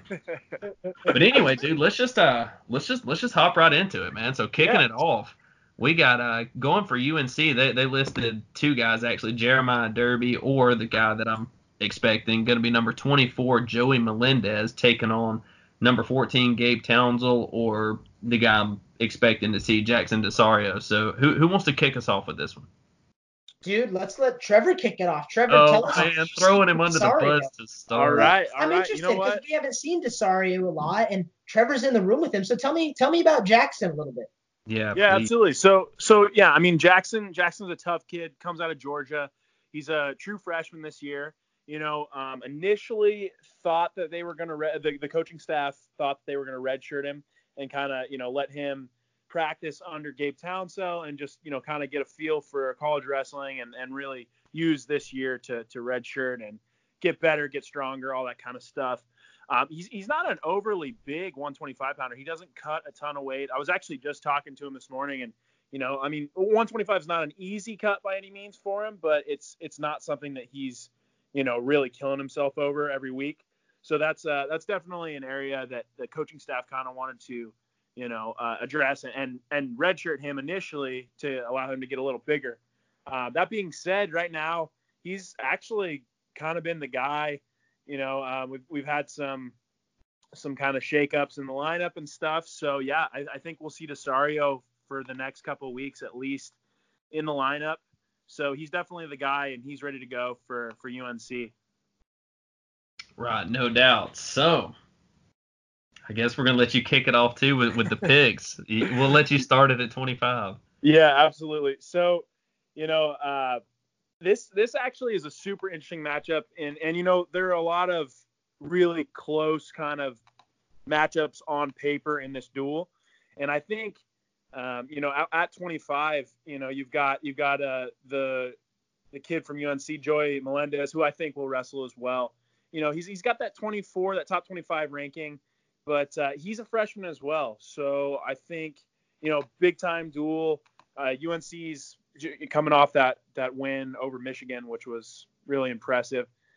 But I'm honestly, I truly believe that Desario is going to take care of business here. He just wrestled Heinzelman in the Ohio State duel, was in the match, and I think Heinzelman's a lot better opponent than Melendez is. Just watching him wrestle, I think that Desario will actually be able to squeak one out here against him. I think it'll be close. I would say it's going to be a 5-4, 5-3 match, but I think it'll be Desario who comes out on top with the decision. All right, I'm putting you down for it then. Boom. Go ahead, Isaac. I can't really disagree with Big Rast here. Melendez went out last week, and Andrew and I talked about and did a little bit of small dual wars with the Michigan and UNC duel, and I had Melendez pegged as a guy that's going to look really solid this year for the Tar Heels. And then he goes out and he dropped one to Jack Medley, who, to his credit, is a hell of a wrestler for Michigan. But Medley majored him, just absolutely hammered Melendez on top and bottom. And when we talk about young wrestlers that make the college transition, top bottom wrestling is where they struggle the most. And on paper, Melendez is ranked and Jackson's not. But I think this is a match that, you see come down to the wire, and I'd love to see Jackson sneak one out as well. So I'm going to take Melendez on paper, but this is an incredibly winnable match for the Cardinal, and I think this would be a great opportunity for Jackson to establish, hey, I'm a top 25, 120, top 125 wrestler in the NCAA right now. He had a great match with Malik, and we see him take down Melendez here and there, and I'd love to see Desario win. I'm going to take Melendez just for the sake of not making it 60-0, even though I'm a total dude. In my opinion, Stanford Cardinal are the number one team in the country, but I'm going to take Melendez in a decision over Desario. Right, so I knew that Trevor was going to take Desario. I was pretty expected. I was kind of not hoping, but I was like, Isaac may pull the trigger on Melendez here, so I'm going to be the voice of reason, step in, and take Desario as well, man. I think he actually looked really good against Heinzelman. I thought he wrestled really tough. Melendez did look really good on his feet, so got to think that's where, he's going to want to capitalize. I don't think he's going to want too much of the action to occur on the mat. He didn't do good on top. He actually got reversed twice. He wasn't able to get out from bottom. So won't be surprised maybe to even see him possibly, it's one of the things, do you take neutral or do you, keep taking bottom and, realize that's an area you need to improve? I don't know. But man, I'm looking for Desario to come out, first duel at home at Stanford. I'm thinking he's going to be fired up. We'll just assume if they, kick the duel off at 125, energy's going to be high there. The crowd's going to be into it. I'm looking for him to come out, and have a really strong performance. And I'm taking Desario also. I like it. So then moving on up to 133, we got Jamie Hernandez, who had a very, very good showing last week, taking on either Brandon Keir or Dalton Young. Assuming it's going to be Keir. It was, it's been Keir, in the Ohio State duel, and Keir, outplaced at the tournament. But I don't know if you can give any scoop on that. I wish I could, but just like you guys, a lot of us are left in the dark until about 2-3 hours before the duel happens. Solid. So yeah, it'll be a game time call. Those guys are both, scrapping with each other in the room every day, and really, are both great options. Like you guys said in earlier episodes, it's a great problem to have for the coaching staff to have both those guys at the same weight, because they're going to push each other in the room, and they do. And I think either one of them would be a great choice in this matchup. And unsurprising, I'm gonna take whoever we put out there. I think that they're gonna win a decision. It's gonna be a close one. It's gonna be a grinder out match. But just like 125. I think it's a very winnable weight for us. And, to beat this team, we're going to have to win the close ones. So I'm going to trust our guy, whoever we put out there, and I'm going to say it's going to be a Stanford victory at 133 by decision. Nice. Good call there. Go ahead, Isaac. I love having Trevor on the show, dude. We're gonna have to have him again. Yeah, I know. I'm excited about it. Like, we need him for a whiteboard war that isn't Stanford also. So maybe we can get some hot takes. Exactly. Bring me on for another duel, you guys. Absolutely, you best bet. In fact, that's a good call. Like for one of the Big Ten duels, we should definitely bring Trevor. At 133, Hernandez is a really solid dude that's been sitting behind Micic for a while. And we saw him come out last week against against Michigan, wrestling the backup to Micic. And I'm thinking that guy's going to be a hammer. And Hernandez looks phenomenal. Dude comes out like a ball on fire for the Tar Heels and hammers Michigan's 33. That being said, I love Dalton Young. I know he hangs out with Gabe and with Trev a little bit. And I really hope that he stays healthy throughout this whole season. And I'd love to see him get his legs back underneath him, especially down at 33.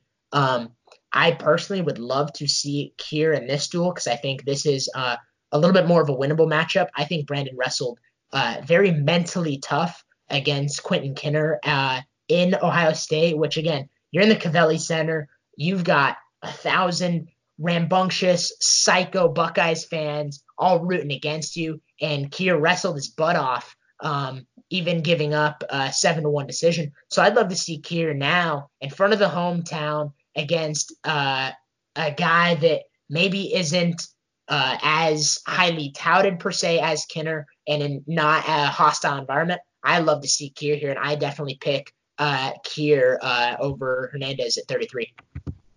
All right, so going back to back with Stanford. So last week, 133 was kind of my infamous definite homer pick. Taking Kier over Kenner didn't really pan out, but faith in my boy. I'm going to check back into reality a touch this week. Like we've said plenty of times, I think Kier and Dalton are both, great options. They definitely bring kind of a different style to the table. I think both pose different problems for people, and both are going to be viable options for Stanford for the entire year. But, man, I just can't unsee Jamie Hernandez going out and taking Austin aside down 9 times. I mean, he just took him down like he was standing still. There really wasn't too much scramble. There wasn't much of anything. He just got in, finished, made it look easy. And, I might be a little high on him after seeing that, but I was super, super impressed with him after that match. So I'm gonna have to go decision for the Tar Heels here. Oh, that hurt to say. Fair enough. I mean, you're a traitor. It's all right, Andrew. Yeah, that I was hurt. surprised. That hurt. Man, that really hurt. All right, Isaac, you want to start off 41?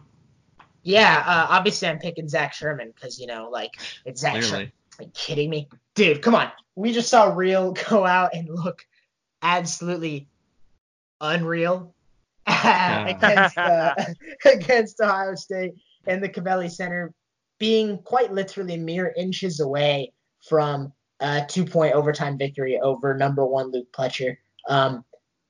Again, I personally think Real is far more deserving of a higher ranking than number 15. Again, if you took a 14-man round robin with Real sitting on the outside and he wrestled all 14 guys, there's no way that Real finishes dead last out of those guys. No way in God's green earth. I think Real goes out and just, again, it's his first home duel at Burnham, and I think he shows out. I think he gets some bonus points actually against Sherman. Yeah, no doubt. I think that's a solid prediction. We saw Real come out last week against Pletcher, and I mean he looked anything but a redshirt freshman. I thought he hung in there and he looked like he's already in position to be top 5 guy and somebody I'm looking for to be a title contender come March.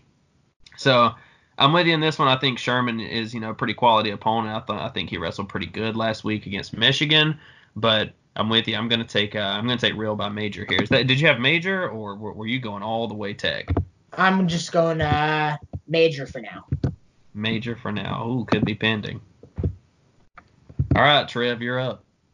Yeah. So this is one of the easier weights for me to call, I think, in this duel.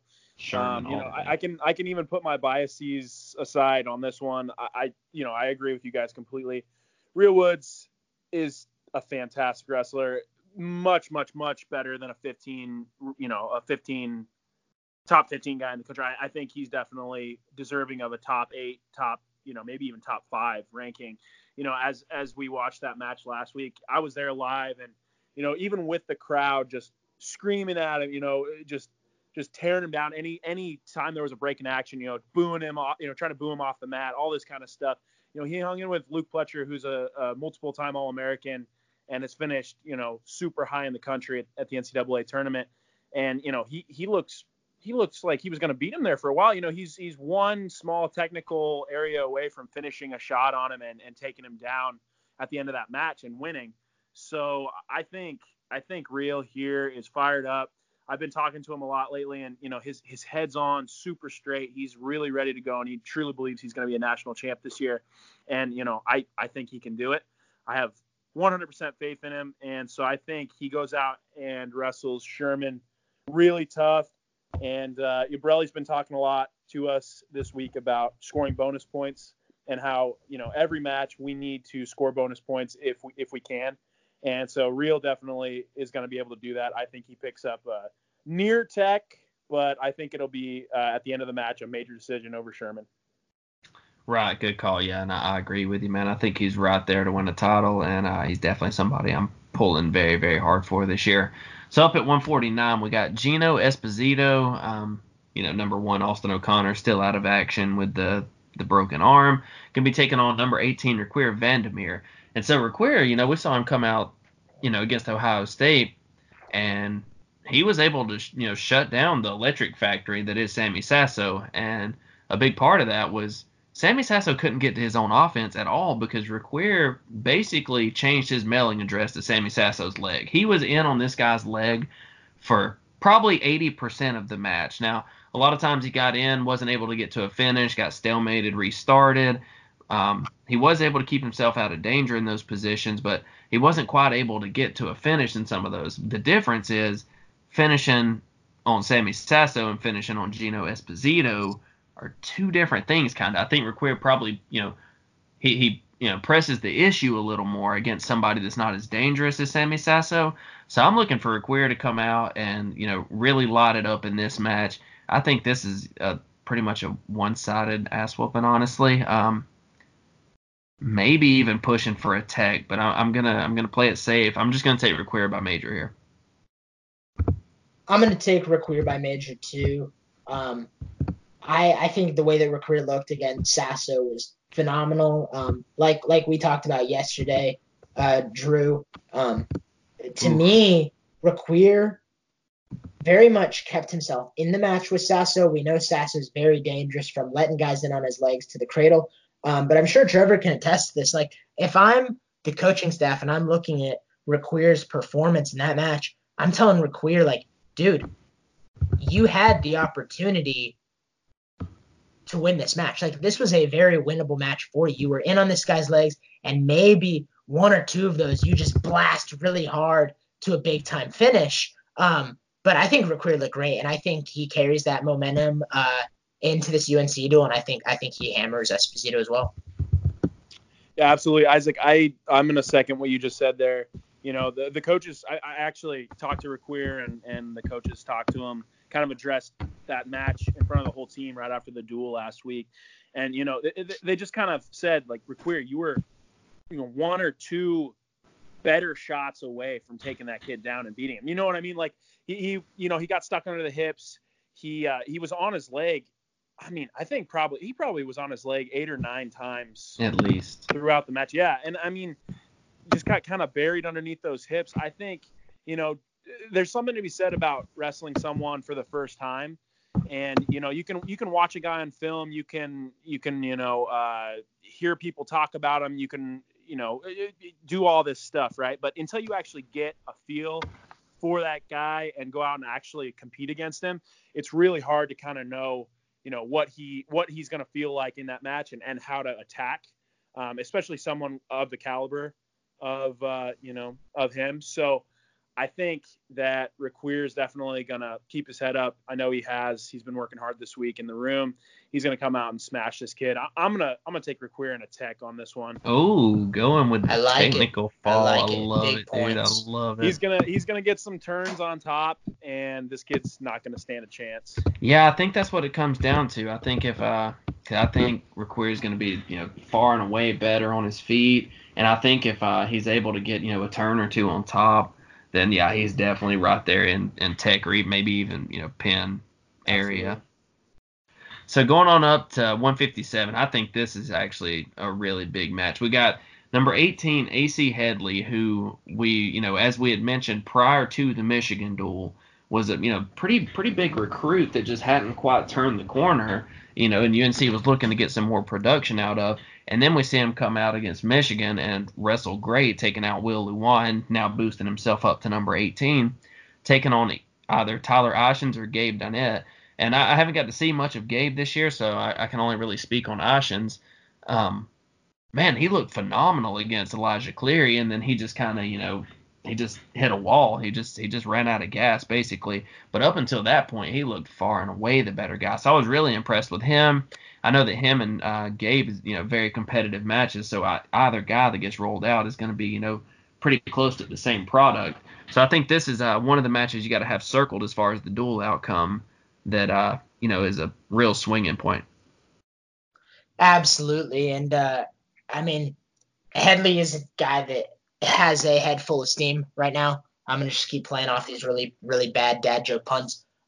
Looking great, beating Will Luwan this past week. Obviously, I'm mildly biased for Stanford here, as Gabe is my brother, and I think Ishins is a stud. That being said, Ishins looked very good at Ohio State. Again, I'm taking into consideration that the Cardinal were wrestling in one of the most hostile environments in NCAA wrestling, especially with that being the grand opening for the Cavelli Center and their first dual host. So that was not an easy place to go into and wrestle in. And Ishins looked phenomenal, taking Cleary down left and right and really riding Cleary.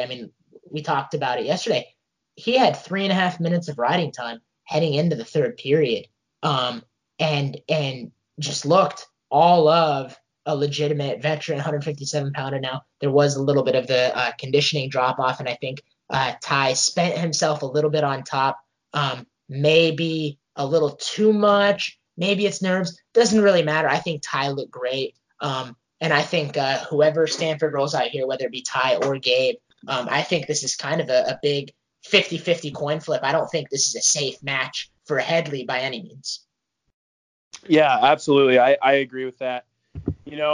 I think this week, if I had to make a projection about who we're going to put out there, I would say we're going to put Ishins out there just because Isaac, your bro's coming off of a concussion. Mm-hmm. So, he's ready to go. He just got cleared either yesterday or today. He practiced today. So obviously that was super exciting to have him back in the room and scrapping again. But I think the coaching staff will probably err on the side of caution, just with the seriousness of a head injury and the kind of short week and the short training cycle that Gabe's going to have coming in to this duel. So I think what's more than likely is that we'll put Ishins out there. And yeah, I think Ishins probably had, it was his first college duel in that hostile environment. I think there were probably some nerves going. And I think what happened is he just kind of spent all of his energy in those first two periods just really trying to put a whipping on that kid. So I think he comes out in this duel, or Gabe, whoever we put out there, I think they come out, and I think that they get a surprising call by me, I guess. And, we're gonna pick up a decision here over Headley. He's a tough kid. He's been wrestling well, and I think he drops one here to one of our guys. Absolutely. Yep. And again, just a brief thing. Like, I know if you guys listen to this, like, oh, Trevor's a total homebody. But even when we touched on the Stanford duel, if you go back and you look at the final scores, and granted the overall team outcome was not what Andrew and I predicted, but the scores and the opportunities that the Stanford guys put themselves in were there in terms of beating and upsetting these Ohio State wrestlers. So In yeah, almost every match. in every single match. And so as maybe a more unbiased fan who's listening to our whiteboard wars of this duel, you might think, oh, Trevor's such a freaking homebody. But I'm telling you guys, the Stanford Cardinal are a top 25 wrestling team. They're not wrestling Penn State right now. They're wrestling UNC, who's 17 ranked. Like, this is a winnable duel for Stanford, and a duel that Stanford could end up just handling UNC. Absolutely. Right, yeah, I think, go ahead, Trevor. Yeah, so I was just going to hop on that. Coach Borelli and the rest of the coaching staff have really kind of been hammering home this point all week. You know, you look back at that Ohio State duel, we make a couple adjustments, and, you know, Real finishes that single against Pletcher. You know, we've got Ishins doesn't blow that lead in the third, and then David Show doesn't blow his lead at heavyweight.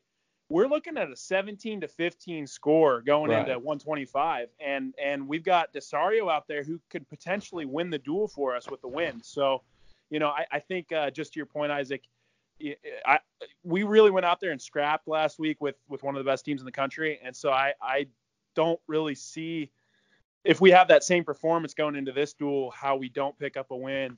And, you know, Borelli was talking to us today, and he said, guys, I truly believe we can win all 10 weights. And I believe that too. So, you know, call me biased, call me a homebody. I mean, yeah, I wrestle for these guys, so I'm obviously going to side with my teammates, but I truly do believe we can pick up all 10 wins. I don't think it'll be easy by any means, but I think it's possible. Right. I don't think, you know, looking at this lineup, I see a couple weights where I'm like, oh, the Stanford guys favored, you know, pretty heavily here, like, you know, 141, 149, but I don't see any where, you know, the UNC guys heavily favored. You know, we spoke on the 25 match where, you know, they've got a ranked guy, albeit as 24 against an unranked guy, so it's like, you're not really heavily favored in that. And then, you know, same story at heavyweight. You know, Andrew Gunning's, you know, 23, and you know, he's not exactly a world beater, and whether you or Show wrestle, you know, both quality guys too. So obviously a winnable match there too. So I definitely could see Stanford, you know, taking all 10 weights here.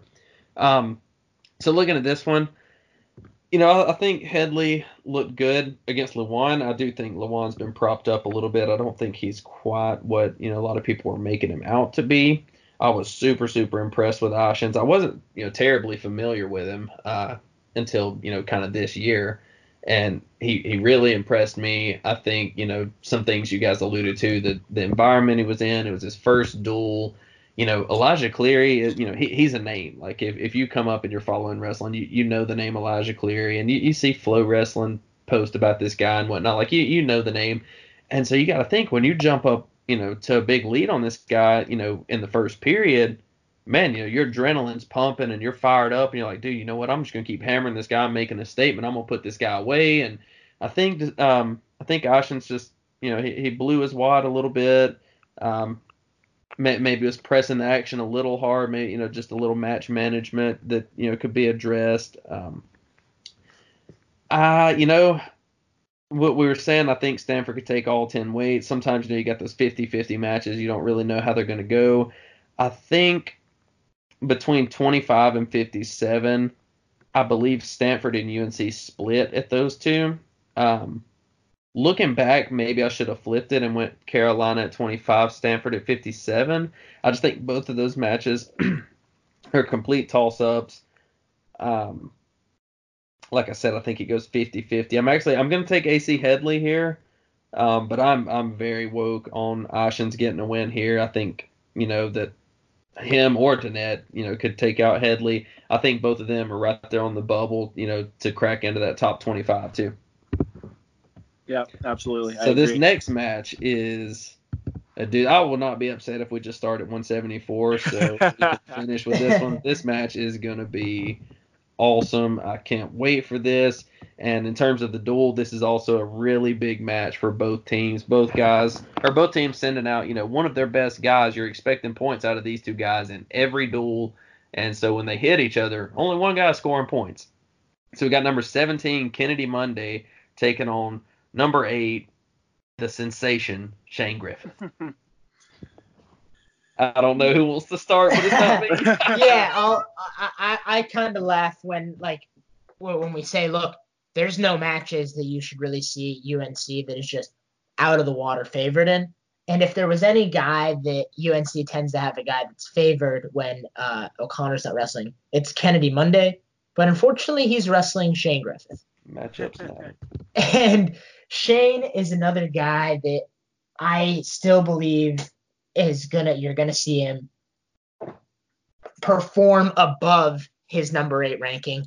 I mean, I know it's probably getting really old to hear, but I mean, this guy lost a 1-point match winning the takedown battle against Vincenzo Joseph. Like, the kid he's not your run-of-the-mill, he's a tough number 8 ranked. Like, this is a kid that has the ability to compete in a top 4 or 5 weight class that is just deep as hell, right? I mean, when you look at 65, you got Joseph, Marinelli, Wick, McFadden. I mean, Griffith is in the mix with that caliber of guy. And so for as tough as Monday is, I mean, we saw Shane just look like a freak against Ethan Smith. It's almost like you throw an interception as a quarterback, but there's an offsides call, and the very next play, it's an 80-yard TD. Like, Griffith there was that weird stall call that I'm sure the home fans at Ohio State think was, or not stall call, but stalemate call, that I'm sure the Ohio State fans think was total BS. And Shane goes, forget that. Let me just stick this guy real quick. Like, dude is such a killer. I take Shane in a major and maybe even a pinfall over Monday. Ooh, wow. Major prediction. Pinfall. Yeah, hey, Isaac, hey, man, you're going to get claps over here from me for sure on that prediction. I guess I'll just jump into what I think is going to happen.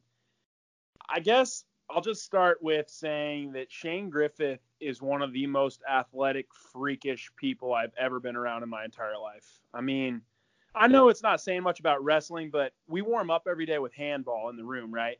And this kid is jumping over people to score goals. He's jumping up and blocking shots. I mean, just the kid has like a 76-inch vertical, or something like that. And just his body type is so great for wrestling. He's got those super long limbs. He's like tall and lanky. He's got all that leverage when he's wrestling. And this kid's a freaking animal. I mean, I don't know how to describe it anyway else. I don't think that he necessarily gets a pin or a tech over Monday, because he is, I believe he was around a 12 finisher last year, right? In NCAAs. So. Yep. So yeah, I mean, he's a tough kid, and obviously, he's got that great bloodline, with his dad and everything. I think that this match goes very much in Shane's favor, but I don't necessarily think he gets bonus here. I think he'll be right on the cusp, but I think he'll win by 6 or 7 points. But that being said, I would not be surprised if he got a pin or got a tech. But I'm gonna go with the safe bet and say that he wins a decision by 6 or 7. Right, and you said that it doesn't say much about wrestling. I don't know. I think we all as wrestlers know you can certainly judge someone's ability, not just in wrestling, but really in life as a whole, based on how good they are at handball. I feel like handball really tells the tale. Absolutely. So, I agree with the points you guys are making. Man, I can't be higher on Shane Griffith. I think this dude is phenomenal. It would be awesome if he can bring a dang title to Stanford. That would be sweet. I'm with you, Trevor. I think it's a pretty controlled decision. It's in the realm of pushing for a major, but probably just doesn't quite get it. And the thing that keeps me from maybe taking a major or something is, I think if Griffith catches Monday, in some kind of scramble and locks up a cradle or something of the sort, I think it's a wrap. I think he's just like Evan Wick. He has that same pinning ability where if he's able to lock up a cradle or so just a really good pinning combination on you, that's it. It's game, set, match. I think he's going to be really good at putting people away. I don't think too many people are getting off their back against Shane Griffith. So I've got this as a decision with the caveat that it could be a pinfall also. yeah, that's kind of where I'm at too. So who wins a one-on-one first to 3 goals handball match between them? Between Monday and Shane Griffin. Shane wipes the slate clean. He wins 3-0. Absolutely. Woo-hoo-hoo. Nice. Yeah. So this next one's gonna be tough. We got either Clay Lout or number 13 Devin Kane for UNC taking on either Jared Hill or Foster Carman, and I don't know who we're gonna see for either team. Yeah. So, oh yeah, you go ahead. I actually do have a little insight on this. I think we're leaning towards Jared this week, but I'm not, obviously not totally sure. I think we're weighing in both guys, but if I had a gut feeling to kind of go off of, I'd say Jared's the guy this week. Okay, I saw that he traveled to Ohio State. I could see him on the feed. Yeah. I thought he was going to be wrestling, and then he wasn't. So, okay, that's good to hear then. And I have no clue what's going on with Devin Kane. He hasn't wrestled this year, I don't believe. He has not. So we got again, he's a top 15 ranked guy that we haven't seen get rolled out for the Tar Heels. And like we talked about a little bit with O'Connor, it was for a while a little hush-hush as to why O'Connor wasn't getting rolled out until it became a little bit more public knowledge that he did have at least a lengthy recovery time for his broken arm injury. So maybe there's something similar going on with Kane that the Tar Heels just don't want to reveal yet. Either way, I mean, we've obviously Trev wrestles with Jared, and you and me, Andrew, have had some good personal interactions with Jared. I just think that kid is, whether he's wrestling the number one guy in the country or some high school pud. I mean, Jared goes out there and wrestles 110%. The dude is just a horse. Like, he never gets tired. And then we've seen Carman look very staunchy in terms of he doesn't give up a lot of easy takedowns and easy points. I have to take the Cardinal in this matchup if we don't see Devin Kane out there, because I think our guy at the end of the day is just better than the guy that they put out there. Yeah, Isaac, I would agree with that completely. I'm going to say this now. I think even if Kane comes out there, we're going to win that. I like it, Trevor. But, I totally agree. I mean, Jared's one of those guys that you can't break him. You see those matches where guys just break and they've got their head down on the mat and they concede takedowns, they concede turns, whatever. Jared Hill will fight you to the death every single time, no matter how outmatched he is. And, he's just one of those guys that's got an engine on him and just so much willpower. He's one of the most awesome guys to wrestle with just because he's always working as hard as he can in matches. And that he's putting it all out on the line, every time. So I think if we see, I think either way, I think whoever we put out there, whether it's Jared or Foster, I think we pick up a decision over UNC. But I would love to see Jared go out there and kind of bash some guys face into the ground like he always does. That would be awesome. Yeah, he's definitely an electric factory when he's out there. Man, I don't know as much about Foster Carman. I don't really know him personally, but I can say, like, dude, I love Jared Hill. He's one of the best guys that I've met, and I think he really embodies all the things that Coach Borelli preaches about, with being Cardinal caliber. Like, this dude is hardworking. He does everything the right way. He puts everybody before himself, and he's doing nothing but looking out for what's best for the team. He's the perfect kind of guy you want on your team, and I would personally, just as a fan and friend of Jared, would like to see him, get the nod here.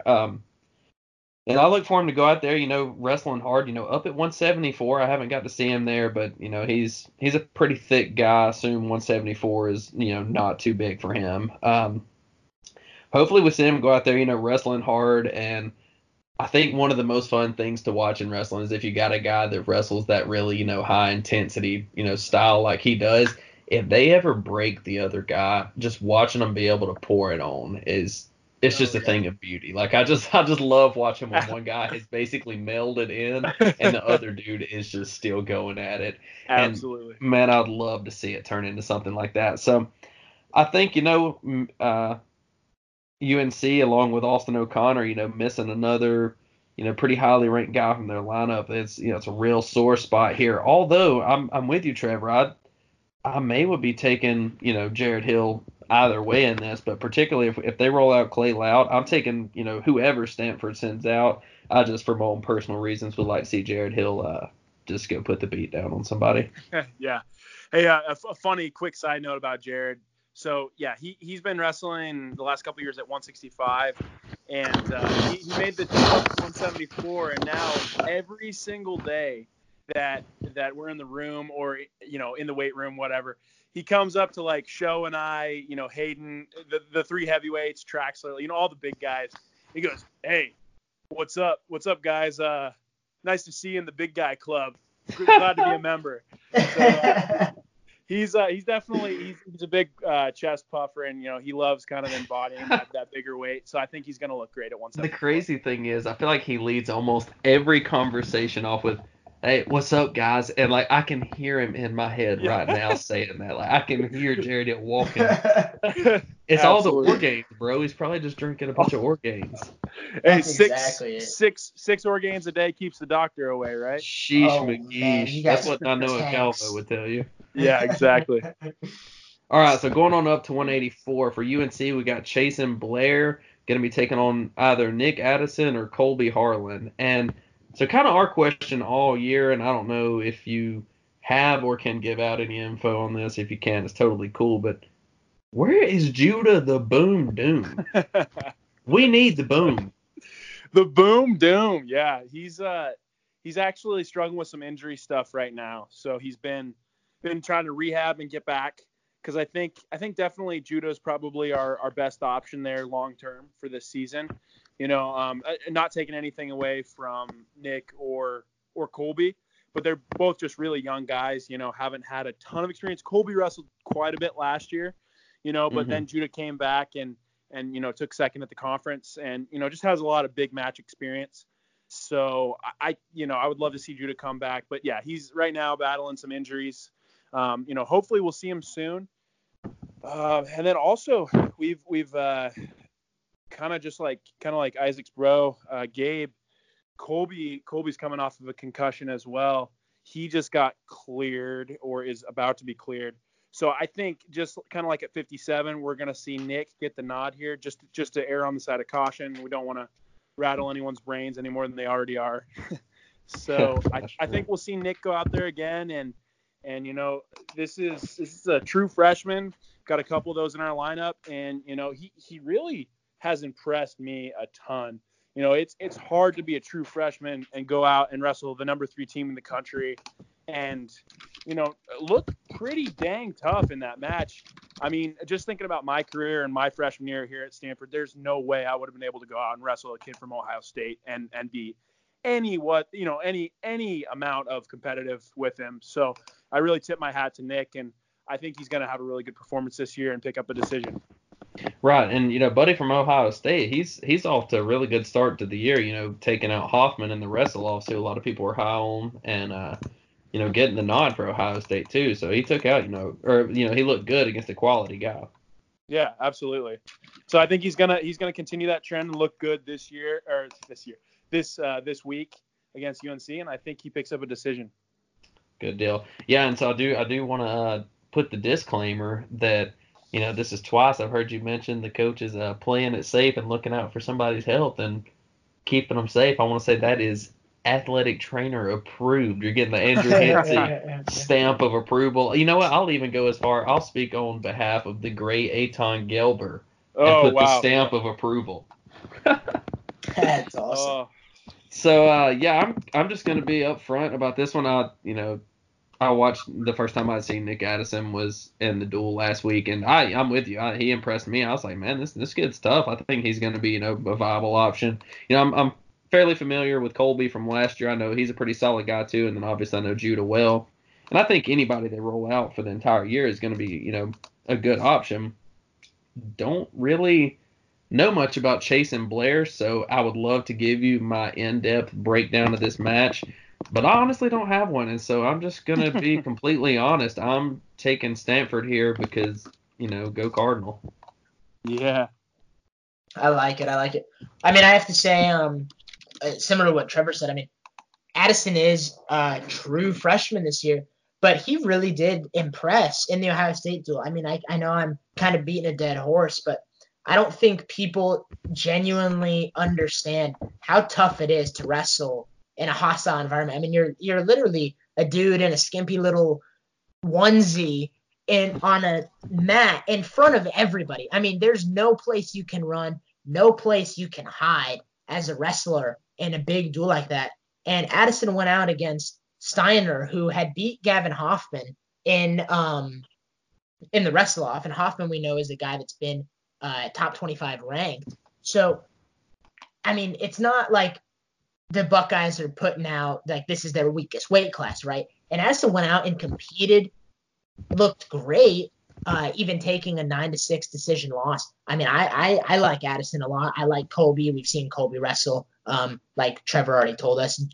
Judah's dealing with a little bit of injuries, but I'd love to see Addison again here at home against Blair, who is a pretty tough opponent. The dude was the NCO runner-up last year, but I got to take Addison, man. I think Addison looked great last week. I think he looked very mature as a true freshman wrestler. And, I mean, Addison is from New Jersey. The dude's a multiple-time medalist from New Jersey. And we know that the guys that tend to place in Jersey and win state titles in Jersey, they kind of have pretty decent careers in college wrestling. So, I mean, I think Addison's cut from that exact same cloth. And I think he comes out, if that's who Borelli and the Cardinal staff put out, and beats Blair.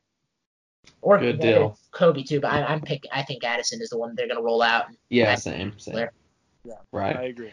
So then at 197, we got Brandon Whitman taking on number 10 Nathan Traxler, who we just saw. He's coming off of a rough loss against Colin Moore, but I don't think that loss says much about Nathan Traxler as much as it does Colin Moore. I think Colin Moore, we know that when he's on and wrestling at his best, he's elite. And I thought Traxler was going to be able to hang in there with him and, make it a competitive match. But that was pending, the Colin Moore that we had seen, the last week in the close match with Jake Woodley. And unfortunately for Traxler, he just happened to be the guy on the other side of the mat when Colin Moore had a great performance. And so, I don't think that really sheds any negative light on Traxler. He's somebody I'm still looking forward to, be on the podium this March.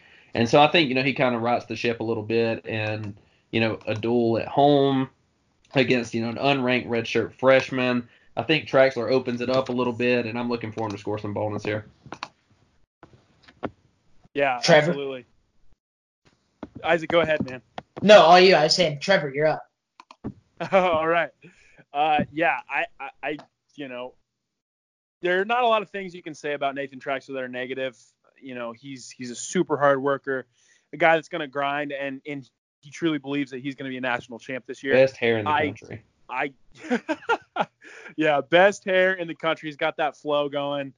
I've asked him if he's going to cut it. He says no. He's going to let it ride all season long. So we'll see a pretty shaggy Nathan Traxler in March. But I think Trax is going to be definitely. I actually have no doubt in my mind he's going to be an All-American this year, and that he's going to push for a title. I think seeing Colin Moore for the first time like that in that tough environment kind of caught him a little bit flat-footed. I don't think that if they wrestle again, he comes out like that. And I think he has a super competitive match with them, later on down the year, later on in the year.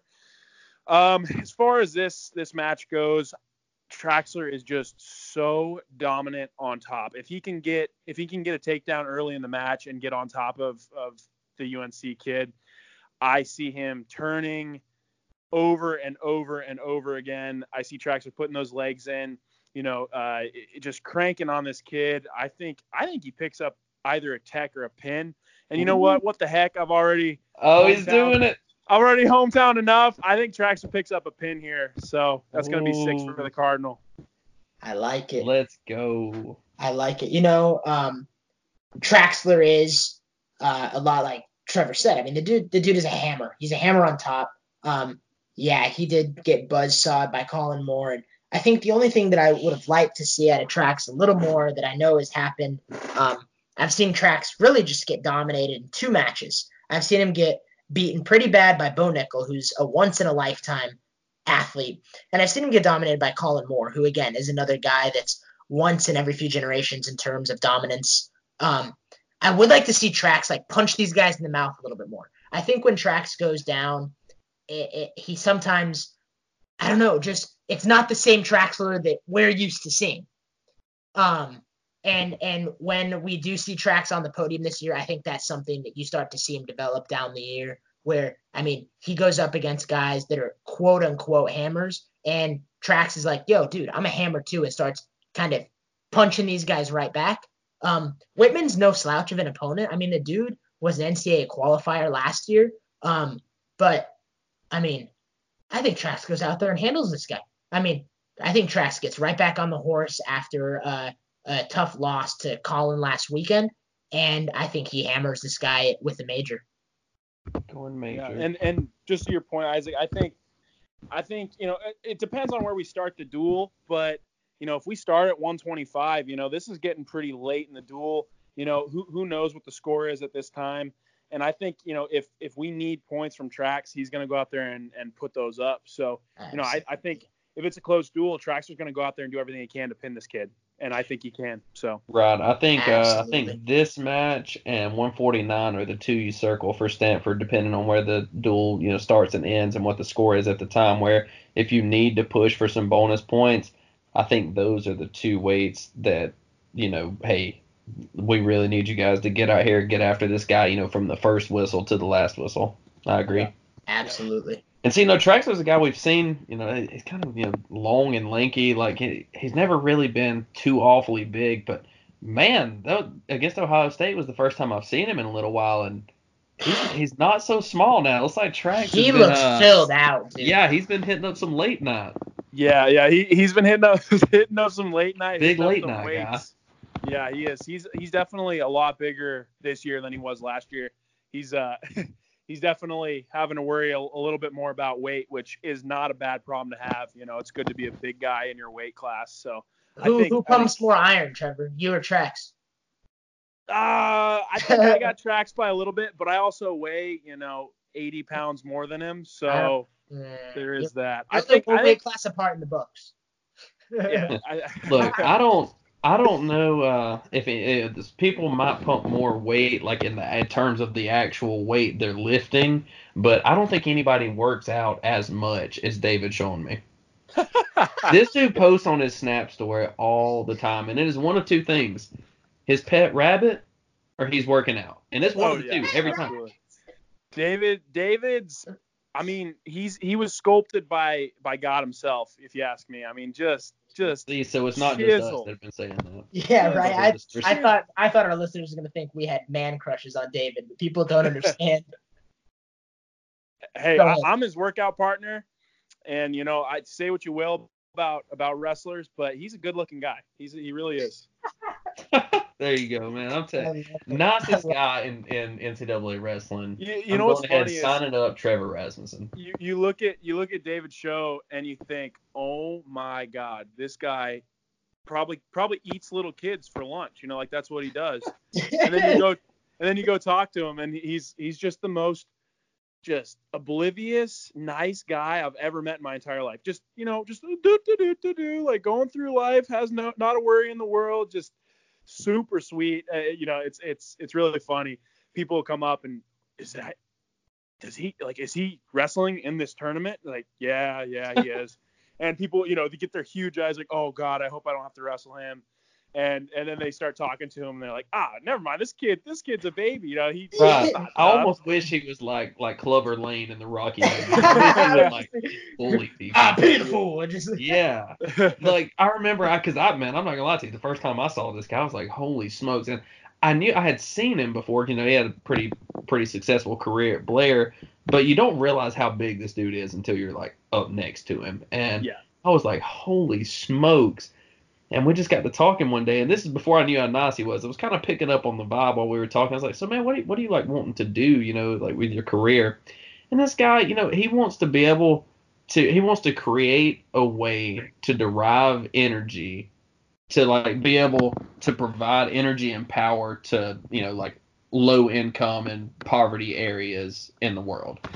Like this guy is just as nice and caring and smart as you could be. And then I learned about his pet bunny, and I was no longer worried that David Shulman might break me in half. Instead, I was worried that he would be upset if, something happened to his bunny. Yeah, yeah, absolutely. Dude. And I gotta say, like, no knock against the University of North Carolina party school here in Raleigh. But I mean, aside from the fact that Stanford breeds the greatest athletes on the planet, and people don't truly, genuinely understand the Sears Cup and how the Cardinal have won it freaking 50,000 years in a row. And aside from the fact that in NCAA rankings overall, Stanford is the number one athletic school in the world, like, these guys are also getting educations and furthering education and scientific discovery in places that are unprecedented internationally. Like, aside from the fact that, Trevor's a hell of a wrestler and Show's a hell of a wrestler and Track's a hell of a wrestler, like, these dudes are like freaking out here curing cancer and bringing clean water to Flint, Michigan. Like, these are the full package student athletes, in case you're wondering like how awesome Stanford is. Like, I mean, these aren't just meatheads. Right. To this day, I still tell people that, the smartest human that I have ever been in direct contact and had conversation with, and been able to actually get to know personally, not just saw speak or something, is Austin Flores. And, he was a wrestler at Stanford. Flores. This dude is an absolute he's a genius. I literally have never been around anyone as smart as this guy. And I was actually talking with, I work at a high school here, and I was talking with some of the students there, and I was telling them how it just like blew my mind when I was at Stanford, and even dealing with, say, and a lot of times that happens in wrestling, people that are successful all the way to the Division I level in wrestling usually are in the classroom and whatnot too, just because they have that, work ethic and this and that and the other. But a lot of times in football, there's people that slide through the cracks, and because they're good at football, they end up at places. That's not the case. I was like, man, every kid that was on the football team at Stanford when I was there, like, these dudes are wicked smart. Like, they're just geniuses that happen to also be good at football. Like, it's crazy. Absolutely. Yeah. So without further ado, let's move to the big boys.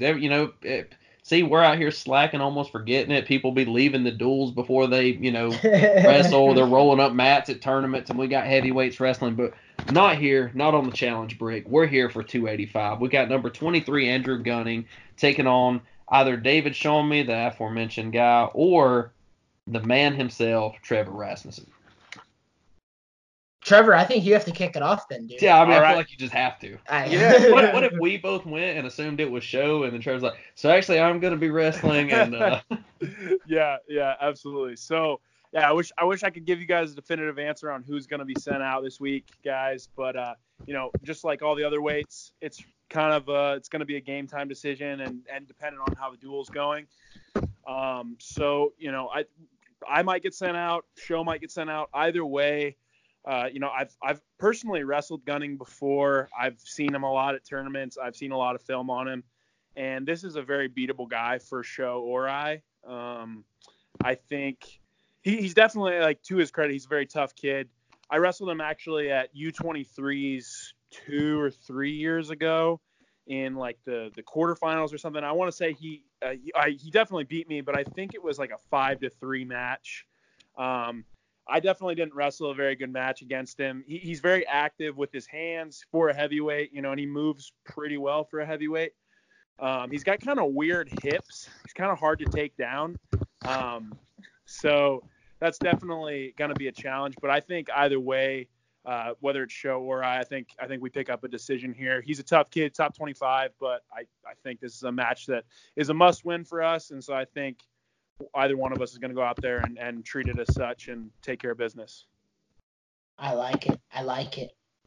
Speaking to, Trevor's points, Gunning is a tough dude. He's like a lot of heavyweights, he's just a big, strong, physical guy.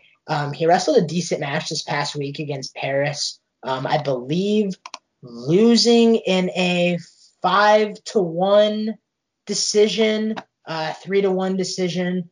But I think 4-0. Maybe it was 4-0, and I think that Yeah. just kind of speaks more to the fact that like Paris kind of shuts guys down.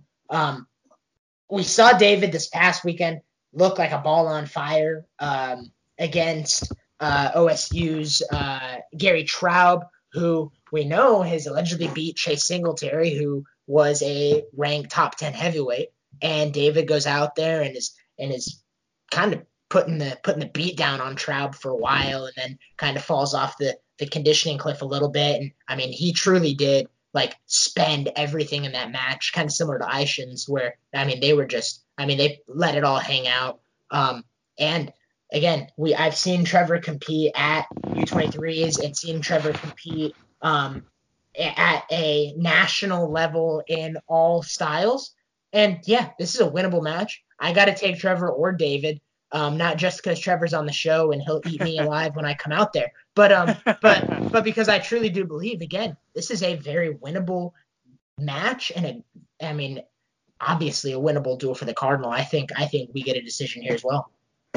Right, and I don't really, I don't want to beat a dead horse because you guys pretty much covered all the things, but everything you said was true. I think it's a winnable match.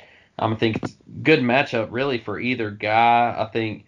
The question with show tends to be, the gas tank. So I think if he, is managing the match right and is able to not, start fading late, he keeps himself in good position to win the match too. I think, regardless of who Stanford sends out, if they wrestle a good match, I've got them too. I think this is one that's, it is a quote unquote upset just because, because there's a number next to the name. But I don't really view, any of it as an upset. So, do you guys want the finals here? I feel like we got Trevor coming in hot with the classic 36-0 shutout for Stanford. Yeah. I like it. Followed up by the I don't love Stanford quite as much Isaac with the 34-0 shutout. And then we got Andrew, Mr. I Hate Stanford himself, coming in with a 27-6 beatdown for Stanford. So, just like the Ohio State duel, things could go some other ways. There could have been a touch of bias in some of the picks. But again, regardless of how this thing turns out, I don't see, regardless of who wins or loses basically all of these matches, there's only maybe one or two where there's like a definitive, this guy is definitely the heavy favorite. Like this duel could go, a handful of different ways in a couple weights. And so I'm telling you, people might see, something like 27-6 and be like, oh, there's no way. And yeah, you're right. It may not turn out like that, but it is also well within reach. Like, like Trevor was saying and Coach Borelli was talking about, Stanford could certainly win all 10 weights in this duel. Absolutely. And I'm sure there's some other head ass who's doing a Tar Heel. Oh, bro, it's probably our buddy at Tech Fall Fantasy because he lives in Chapel Hill. who's doing a Tar Heel wrestling broadcast, and he's looking at this. Not him specifically, but some guy doing a Tar Heel wrestling podcast saying, "Oh, the Tar Heels could easily win this match 36-0." Let me tell you what. It is far more likely that the Cardinal go out and stomp and wipe the mat with the Tar Heels than it is for the Tar Heels to come in to Burnham Pavilion and wipe the Cardinal on the floor, because the Cardinal as a team are better than UNC, and they're going to prove it this weekend. No doubt. And say what you will. I totally agree with you guys. I think when you've got two pretty competitive teams, it's the difference in one or two matches that can really alter or swing the entire duel. And I think that there definitely is a potential to have a super close duel with these guys, but I truly believe in my heart that we're going to take care of business. Coming off of kind of a disappointing performance last week against Ohio State, I think all of us are super pumped up, charged up, ready to go, and I think we're wanting to kind of prove that we're a team to be reckoned with, on the national scale. And, say what you will about travel, but traveling across the country definitely takes a little bit out of you. No matter how well you prepare for it or how much sleep you get the night before, whatever. A 4 or 5 hour plane ride is never a fun thing right before you have to compete. So, I think definitely early in the duel we could see some UNC guys come out a little flat-footed, and have kind of that travel still in their legs. So I think we take care of business this week. Right, no doubt. So we'll go ahead and start wrapping the rest of this up. Trevor, we'll let you get back to doing. I'm sure you've got some calculus 15 homework or something. Man, I really do appreciate you coming on. I look forward to bringing you on again. Maybe next time we'll do, a not Stanford whiteboard war. But, dude, it was awesome having you on. It was a blast, and I'm looking forward to the next time, man. Yeah, well, hey, thanks for having me on, you guys. Definitely love the podcast, and I've been listening to it every week. It's super awesome to hear you guys' input. So, yeah, bring me on another time when we're not wrestling, and maybe I can give a little more of an unbiased opinion. But yeah, once again, thanks for having me on, and you guys have a great night. No doubt, man. Tell everybody I said hey. I will. Absolutely. Right. See you, Trev. See you guys. So there we go, dude. There's our first guest. So now we know how the call-in feature works, and now we can start getting some more guests. That was actually really awesome. Good. Yeah, let me know how that call feature works, because I do have a hopeful. I mean, I'm guessing it's just this little add button right here. Yep, yeah, that's it. That's all I did. I just add and called, and that was it. I was gonna say I do have a guest that may or may not be a top 10 ranked 184 pounder that's interested in making an appearance this Sunday to do a little bit of our recap and discuss another up and coming top 25 ranked Division I wrestling program. So we'll look forward to that on Sunday. And tomorrow, Andrew, what do we got going? Yes, sir. We may be coming at you hot with the 3-peat. Now we're not Jordan 96, 97 anymore. I know we got the 2-time 3-peat in Bulls, but we're going to be coming at you the early 2000s Kobe and Shaq 3-peat. Because tomorrow, there's just no way we can skim past Bill Farrell. Like, there is just too much heat happening. This is going to be one of the most fun tournaments, freestyle or folk style, of the year. I know there's women in Greco too, but there's just so much to get into with the freestyle, and we're just not as familiar with the Greco and women. So we're going to, hopefully get up bright and early tomorrow to bring you guys the heat. We're going to dive into all the brackets, using kind of the projected seeds, give you all our predictions, and just what we see coming. Absolutely. That's going to be a fun one. You guys are going to want to stay tuned for that when you talk about the freakish matchups that we have the opportunity to see at the Bill Farrell. It's absurd. Dude, this call is going to be one of our longest shows. I thought it was going to be short, dude. We just got Trev on here, man. It's just such a likable guy. You just kind of got to keep talking to him. We have too much fun, man. That's why I like doing this. We lose track, and it's great. Yep, I'm looking forward to the next one. All right, my guy. Well, let's go ahead and wrap it up so we can, start getting everything ready for tomorrow. We'll be coming at you with some Bill Farrell action tomorrow. Absolutely. Have a good night, guys. We'll see you. All right, thanks.